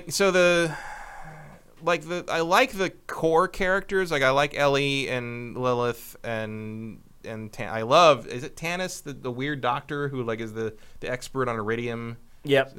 Like, I love her. I liked her in 2 and all the audio logs. So she's like I like almost all the characters. She's like weirdly sociopathic, but the once you get out of that core cast, like everyone else, like the rest of the characters and the rest of the script is pretty much like we went on Reddit 3 years ago and culled all the memes we could find and made each one into a character. Well, there's an undercurrent in the plot in this game. Like, it takes shots at like influencers and YouTubers, like that's also constantly. That's also the bad guys in this game are influencers. The twins are are Twitch streamers basically. Yeah, but I find that kind of irritating. Not in the sense that I like because those people make them a lot of money. No, more in the sense that element was not part of this universe until this game, right? Which also kind of goes to show you how long this frickin' series has been going. But like, there was no streaming before. It didn't even exist then. None of that stuff existed, and like, kind of dragging it into the universe and the lore to kind of just so you can make your cheap jokes about like influencer crap is a little bleh to me. Yeah. Like, and also they're just not as compelling villains as Handsome Jack was. I think the villains suck. Yeah, they're not. And I just don't understand why I don't just kill them.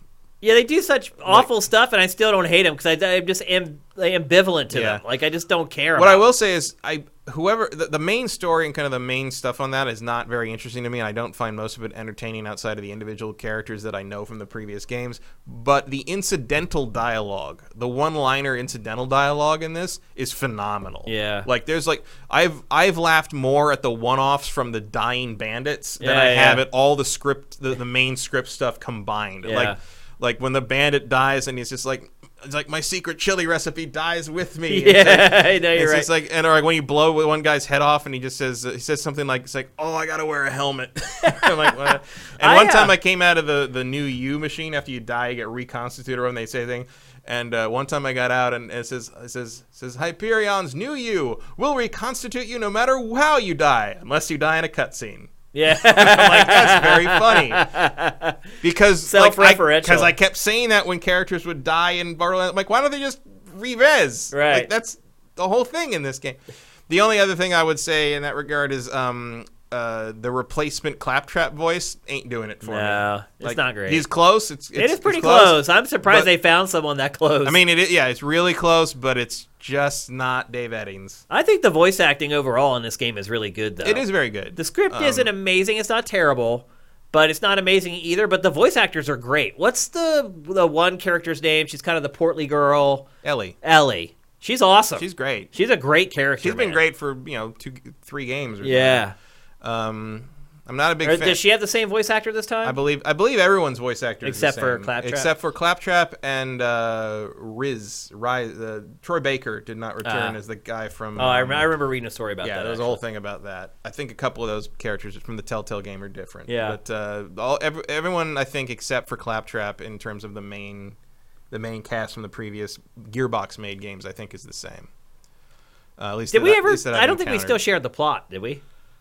I think we went on a tangent. Like the twins are blowing stuff up, and Lilith's looking for the last vault or something, and so you find a map and you get a spaceship. She needs a map. It's a race to make it to this vault before the twins. It's the same story as the other damn games. It's like there's a vault, and you got to get there before the bad guys. Yeah, that's accurate. Except in this one, you go to other planets. Yeah. Because the vault isn't on the planet that you're on. Yeah, which is good because it's nice to see more of the world, not world, but like the universe. That you don't really think of Borderlands as having a universe, really. No. But like, it's interesting to see sort of other places in this weird tongue-in-cheek universe they've created here, and like you see the headquarters of like the various corporations and stuff, and. Yep.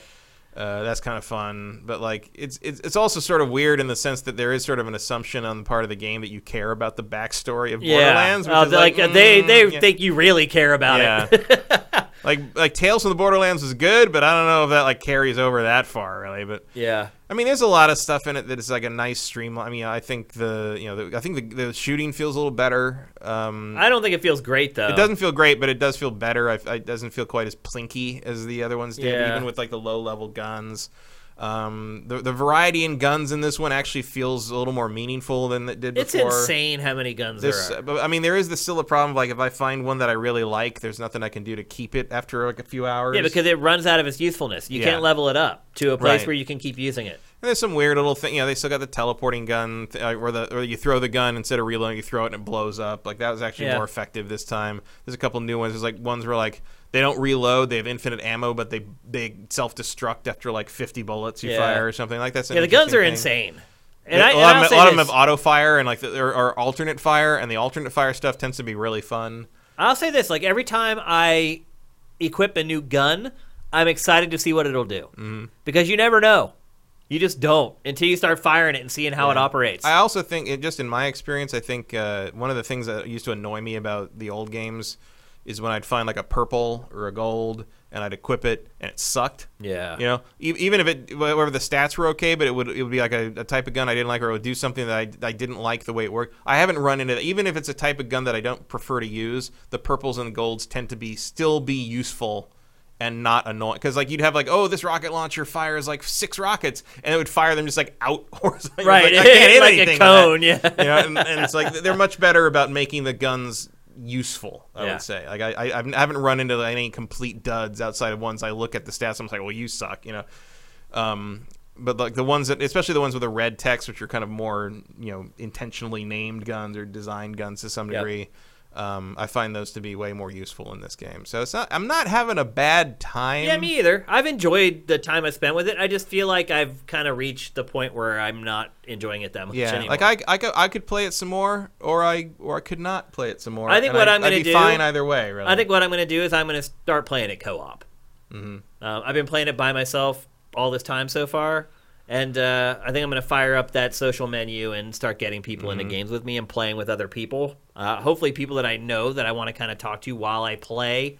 Because it does start to get repetitive. I mean, it's good that there are new planets because each one of them kind of gives you a new set of enemies and a new set of environments and colors and all that. But it still ultimately ends up... I mean, you've been watching this B-roll. Does it not all look the same? Yeah. I mean, it does ultimately when it comes down to it. Like, the guys just, now they're level 12 instead of being level 11.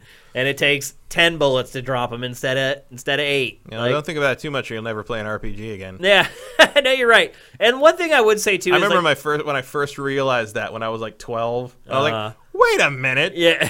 I'm still doing the same thing I was doing 30 hours ago, but the numbers that pop up over their heads are bigger now. They're bigger, and that's pretty much all it is. That's the only difference.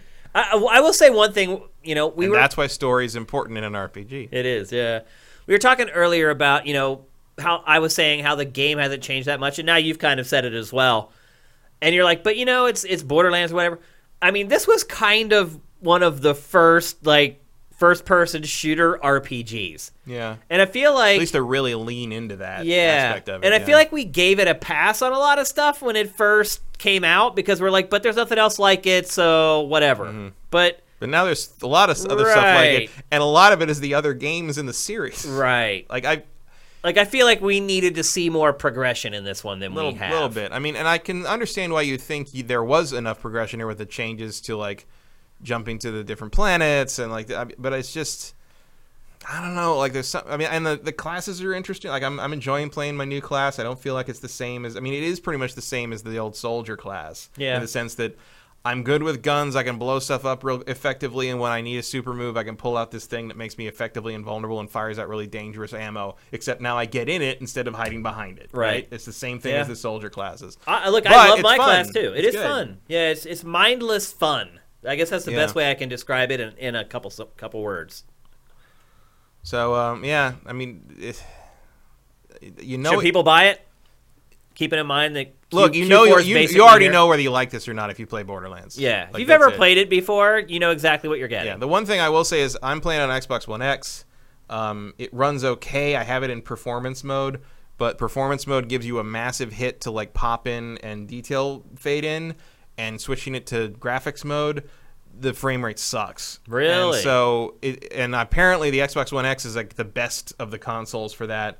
I hope they can improve the technical performance because I think it is a little underwhelming in terms of performance, especially for something that requires precision like this. You want, and fighting all these enemies, you want it to run pretty smooth. And it does run pretty smooth most of the time, but I feel like the graphical hit you take when you switch to performance mode, at least for me, feels like it has to dial it down a little more than it should. But it does look pretty good in general. I mean, I've always liked the art style of Borderlands. Me too. I think this is easy. I mean, not even just on a technical level, but artistically, this is the best looking Borderlands game. I have a friend in Philly who just bought a PS4, and I saw him when I was home for Labor Day, and he was talking to me about it. He's like, I just got it. I don't really have any games yet, and he bought Borderlands 3. And he texted me this weekend. He's like, do you have Borderlands? And I'm like, yeah, I have it. He's like, what do you think of it? I'm like, what do you think of it? Because he's not a hardcore gamer at all. Mm-hmm. And he hasn't even owned a console, he said, since like the N64 or something. And he got a PS4 and he got Borderlands. And he said, even him, he was like, it's kind of the same thing over and over, isn't it? And I was like, yep. I'm like, you may not have played games for the last like 15 years, but you're no idiot. So I don't think you have to be a video game critic to see kind of the game's faults. But it's also gorgeous and fun. And another thing I like is... like you get pretty early on, you get the wheel bike. Yeah, like it's basically General Grievous's wheel thing, but and as someone who messed with the vehicles a lot in multiplayer in the old games, I know for a fact that when they used to gate you off from taking the vehicle into places, they would do it by just putting a big invisible wall where you couldn't go. I mean, you had like terrain that stopped you, but you literally couldn't get the vehicle. They don't do that in this. The thing that stops you is literally the little objects that create the barrier. Yeah. You can get that wheel bike in places it is not supposed to be. Oh, I'm sure. And that's a ton of fun. Oh, I haven't tried that, actually. I've had a lot of fun, like, just cramming that thing between, like, posts and stuff. Well, you could probably take it into, like, the dungeons where you're not supposed to have a vehicle at all. I've gotten a couple in there. And, like, of course, if you come to a small door, you're screwed. Right. But at least it's just a fun thing you can do. Yeah. The other thing I didn't realize, the game does a lot of tutorial stuff, but doesn't tell you some of the stuff that I think would. You can fast travel to your vehicle. Yeah. No matter where you are. The fast travel system in this is good. Much more much very better. generous. But they don't really go in. And also, my fast travel tutorial got stuck and kept repeating itself over and over again, trying to make me fast travel the same thing over and over again. So I had to just cancel it out. But so maybe it tells you that if you get past where the tutorial got stuck on mine. But like, you don't have to. Once you kill the boss in a dungeon, you do not have to run all the way back out. Just fast travel back to your freaking car. Yeah, the fast travel's great. I mean, overall, like, the difficulty's pretty well balanced. Like, when you die, you have a last stand, and if you kill an enemy during that last stand, you'll revive. Also, in co-op, you will get the second wind even if someone else kills the enemy. You just have to you have to do damage to them. Oh. So people can't steal your second wind kill anymore. Interesting. Yeah, there's been the times I've died is where I had already killed all the enemies and I had nobody to kill with my second wind. Most of the times I've died has been because I killed all the extra guys and the boss took me down, and I couldn't kill the boss that fast. So that was it. Same here. Yeah. So it's good. Always leave one bandit alive. Yep. That's what you learn to do. Yeah. Like, if you're in a boss fight, leave one of the minions alive because you're going to need him as like a revive. It's certainly an interesting strategy to follow while you're playing a game. Although I will say, I found some good shields early on, but there's those little like milestone things that they constantly tell you other people on your friends list have been doing and stuff. Yeah, You're filling up the it's bar a little annoying after a while. A little bit. I know very well what Blair Herter is doing in this game. I'll tell you that much. But there's an early one for like healing like 50 health or something. I didn't get that for like 7 hours, because my shield was so good I would never get hurt take that enough much damage to have to require to heal. So I guess it is a little easy, but I think I got good drops for the shield early on. Like, even when you do die, the punishment for it is like nothing. It's like $100. Well, it's a percentage. Oh, it's a percentage. Yeah, so I died with like 20,000 credits like a couple times once, and I lost like 4,000 or something. I didn't realize. I mean, that. you get it back like that. I mean, it doesn't matter. You collect a lot of money, but most of it's like $8, $30. But it adds up, and then like you sell off all your stuff, and it's balanced. It's balanced well. It's annoying when you lose money for dying like that, especially if. But I've never been out of money. No, so whatever. What do you use the money for, really? Anyway, I mean only if you see a weapon on the purple weapons in the vending machine as a special on one of the vending machines. Purple grenades in the vending machine. That's it. Yeah. Otherwise, you're getting your really good stuff from gold keys that Randy Pitchford tweets out. Yeah. So, okay, who buys this game? Borderlands fans, no brainer. For sure. If you weren't sick of Borderlands after the second one, go buy it. No problem. You're gonna love it. Yes. If you want to play co-op with someone on a good thing, I think this. I'll tell you this: like, I have more couples I know are playing this together than any other mainstream game I have seen in forever. I could see that. In fact, my brother-in-law texted me yesterday, and it's like, is it okay? Because in the room I stay in at their house, which is where my mom lives with them too, I have a PS4 there to play stuff when I'm up there. And he texted me and said, "Can we move your PS4 downstairs so that your sister can play Borderlands with me downstairs?" Hell yeah! I'm like, yeah, just don't use my account.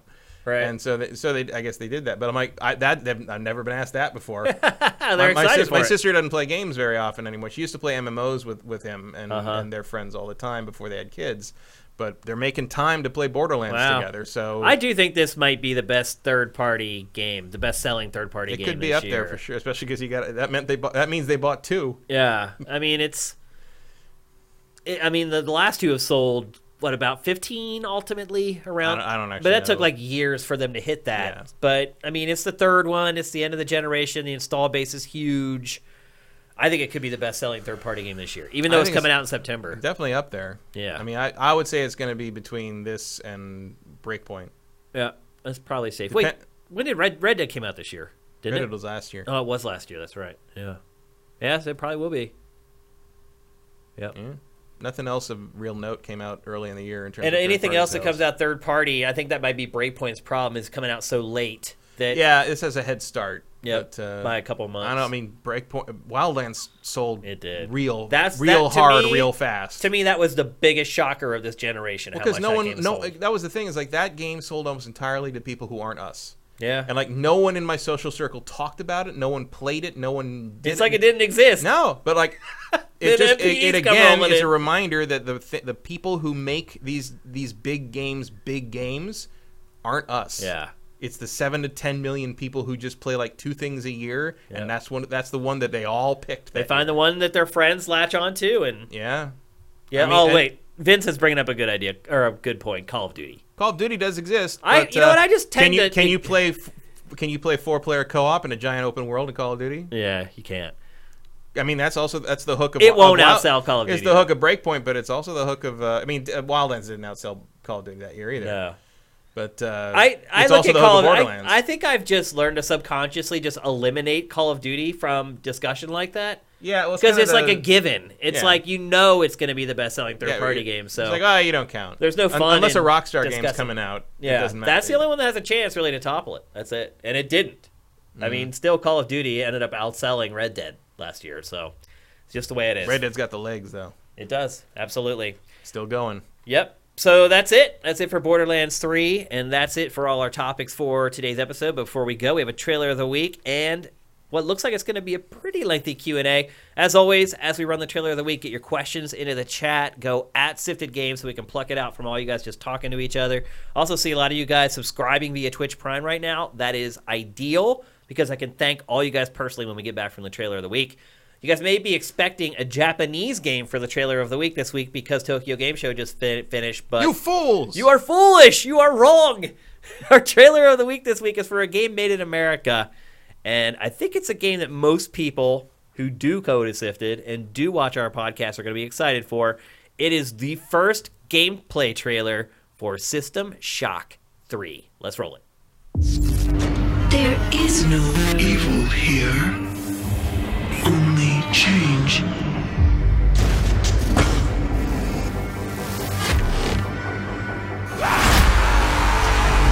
Run, rodent, run.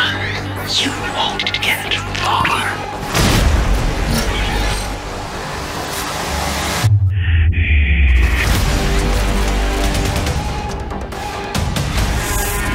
Your species does not, in its current form, work as designed. Yet you resist. Your kind always reacts with violence. Your futile struggles entertain me. Our little dance has only just begun. Now comes the reckoning.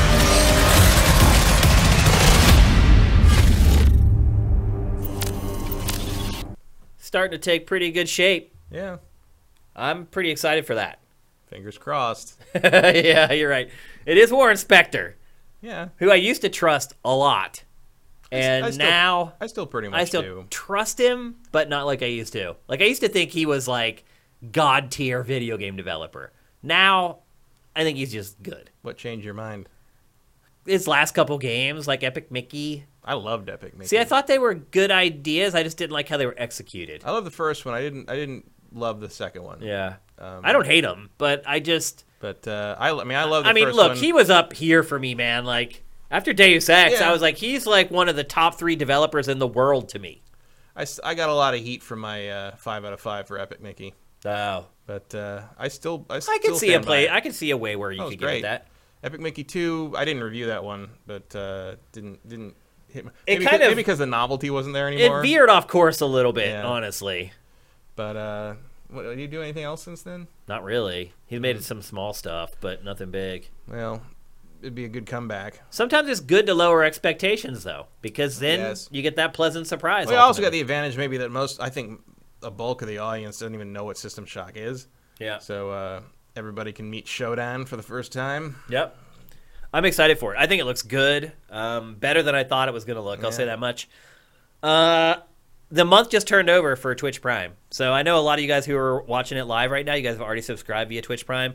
Anyone who's watching this on Sifted, on Patreon, on YouTube, it all just turned over. So if you could go back and just hit that button, it takes 5 seconds. You can give us $2.50. That would be great. But right now I'm going to thank everybody who just did it on our live stream. ETH Daemon, not Earth Demon, which I learned last week for the first time. 17 months, thank you. Chevelle Man 1979, 20 months, thank you. Freeze Frame Rate, 14 months, thank you, Mitch. Let's see. Justin Horman, 27 months. Have we even been doing it that long? Was he subscribing like before it even like happened? Maybe he picked up on it that's before. Only a little over 2 years. I've been doing this since early 2015. No, not Twitch Prime. Oh, Twitch Prime? Yeah. I don't know. That might have been the whole 27 time. months. You may be the record setter, Justin Horman. Thank you, brother. That's a long time. And thanks for using my emoji. I appreciate that as well. And typing butts. That's great. Joaquin Dragoon, thank you for the cheer, man. You just gave us a bunch of bits. That's awesome. Thank you. Who else we got for Twitch Prime? I think that's it. All right, let's get to some questions. Let's see. ETH Demon. This is a question for Matt. Oh. Have you considered buying a level/story skip to get to Shadowbringers? Honestly, it's by far my game of the year, and given what we know is coming out, I don't see anything beating it. But because it's behind 250 hours of leveling, most in the game's press won't see it. I have considered it. I don't know. Like I hate jumping into late MMO stuff without knowing how to play it. So I think I need to play the base game a little longer, and I'll get kind of tired of it. And it's probably I'll consider it very seriously once I get to like around level 30-ish. Once I feel like I really have a handle on how everything plays.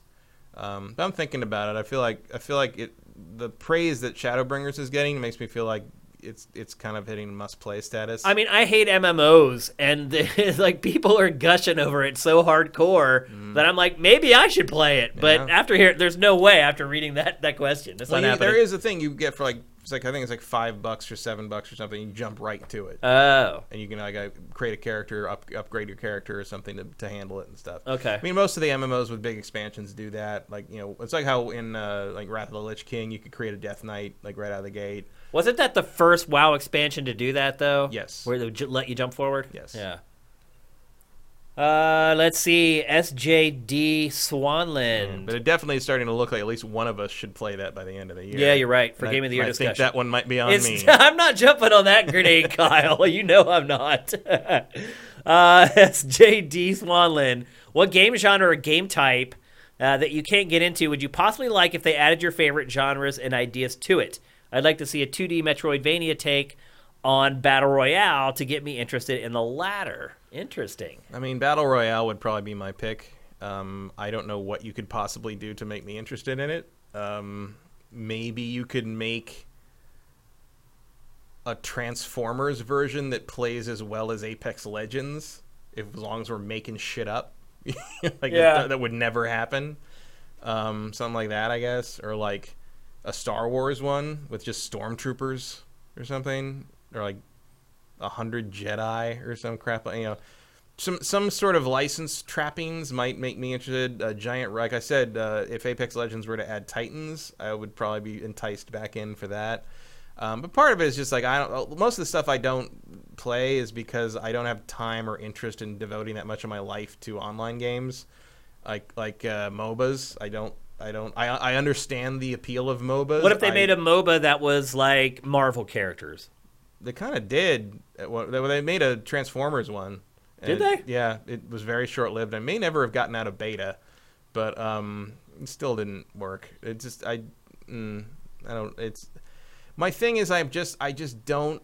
In my old age, I do not care whether I'm better at a game than you are or not, except fighting games. That's it. Yeah. That's just fighting games are in my DNA, but like I don't care who's better, and I don't care about getting good enough to be consistently good at it, and no amount of trappings is going to change that.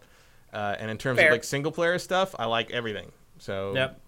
I mean, there aren't any genres that I really hate other than MMOs and survival games. And the thing with survival games is that they're already kind of wrapped up in other things that I do like.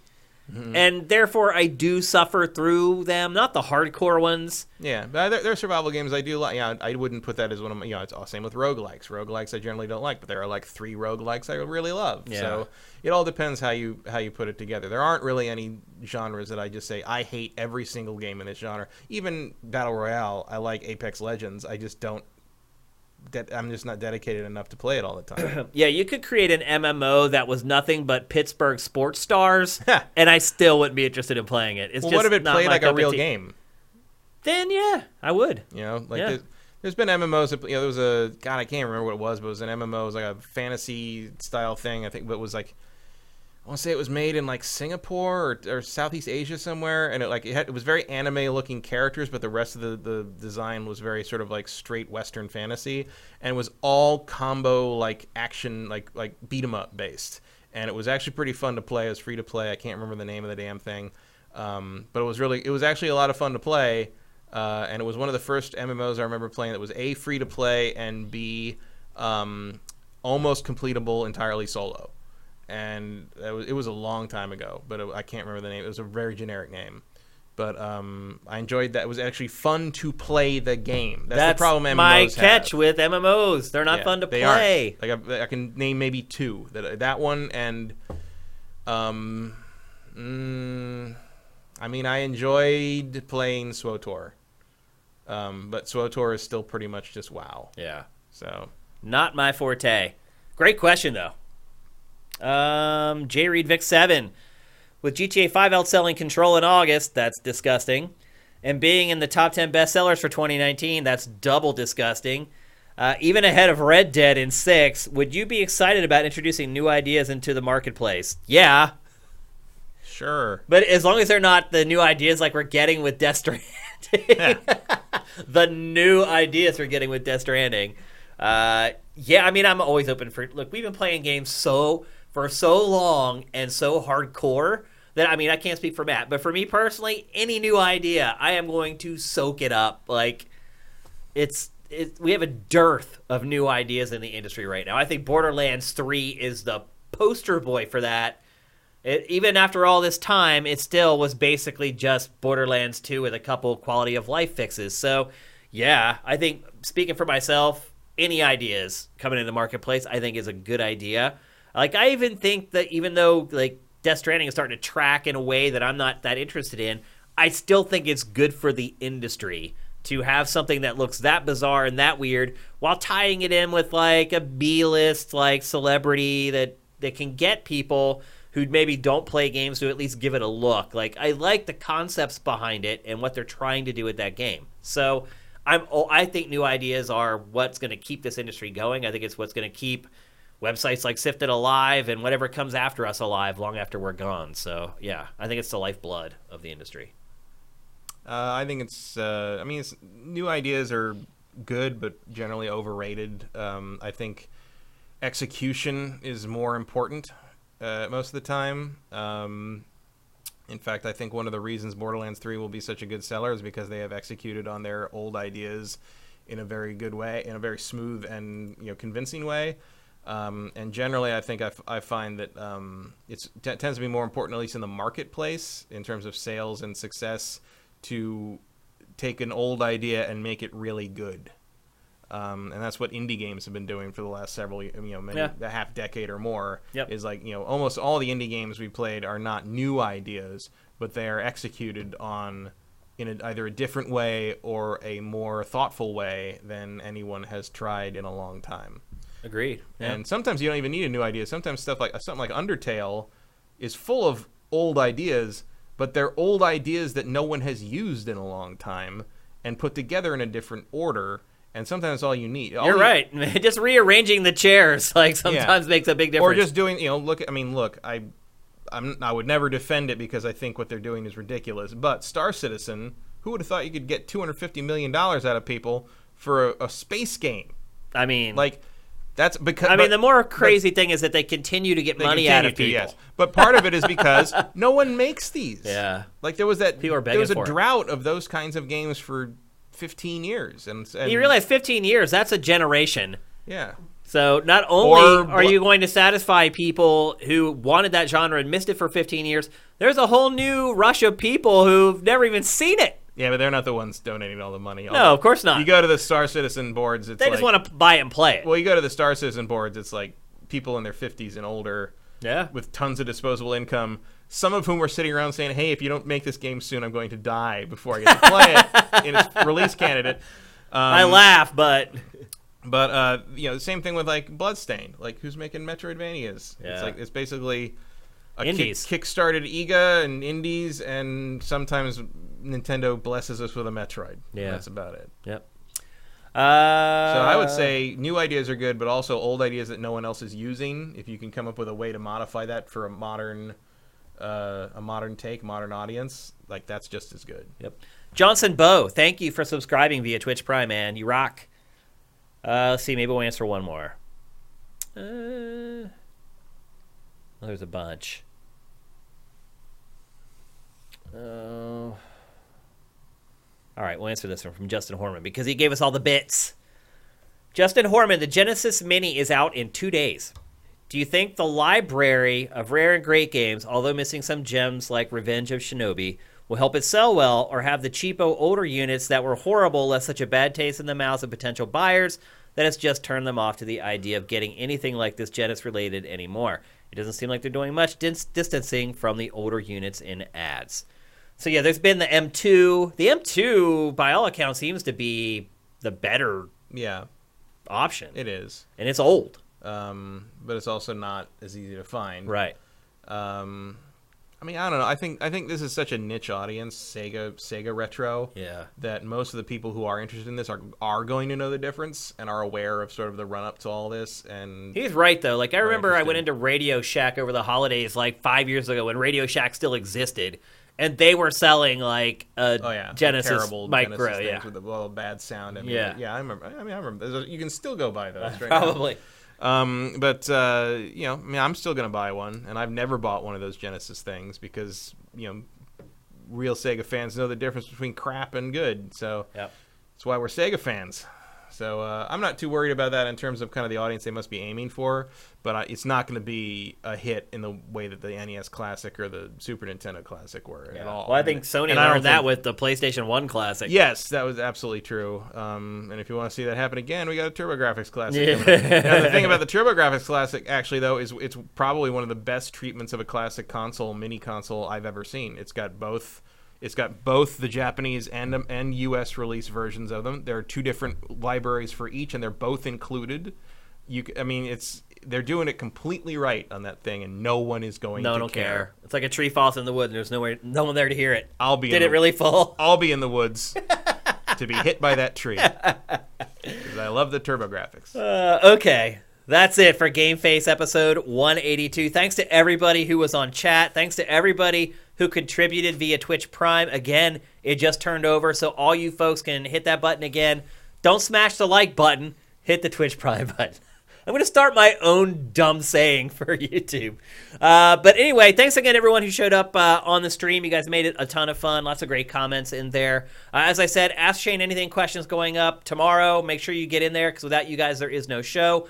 Next round of Pachter Factor starts tomorrow, so look for that. We'll have a double dip. We'll have GameFace in the morning and Pachter Factor in the evening. So it's going to be a good week on Sifted. It's going to be a great month for video games. We'll see you back here at our normal day and time next Tuesday at 1 p.m. Pacific.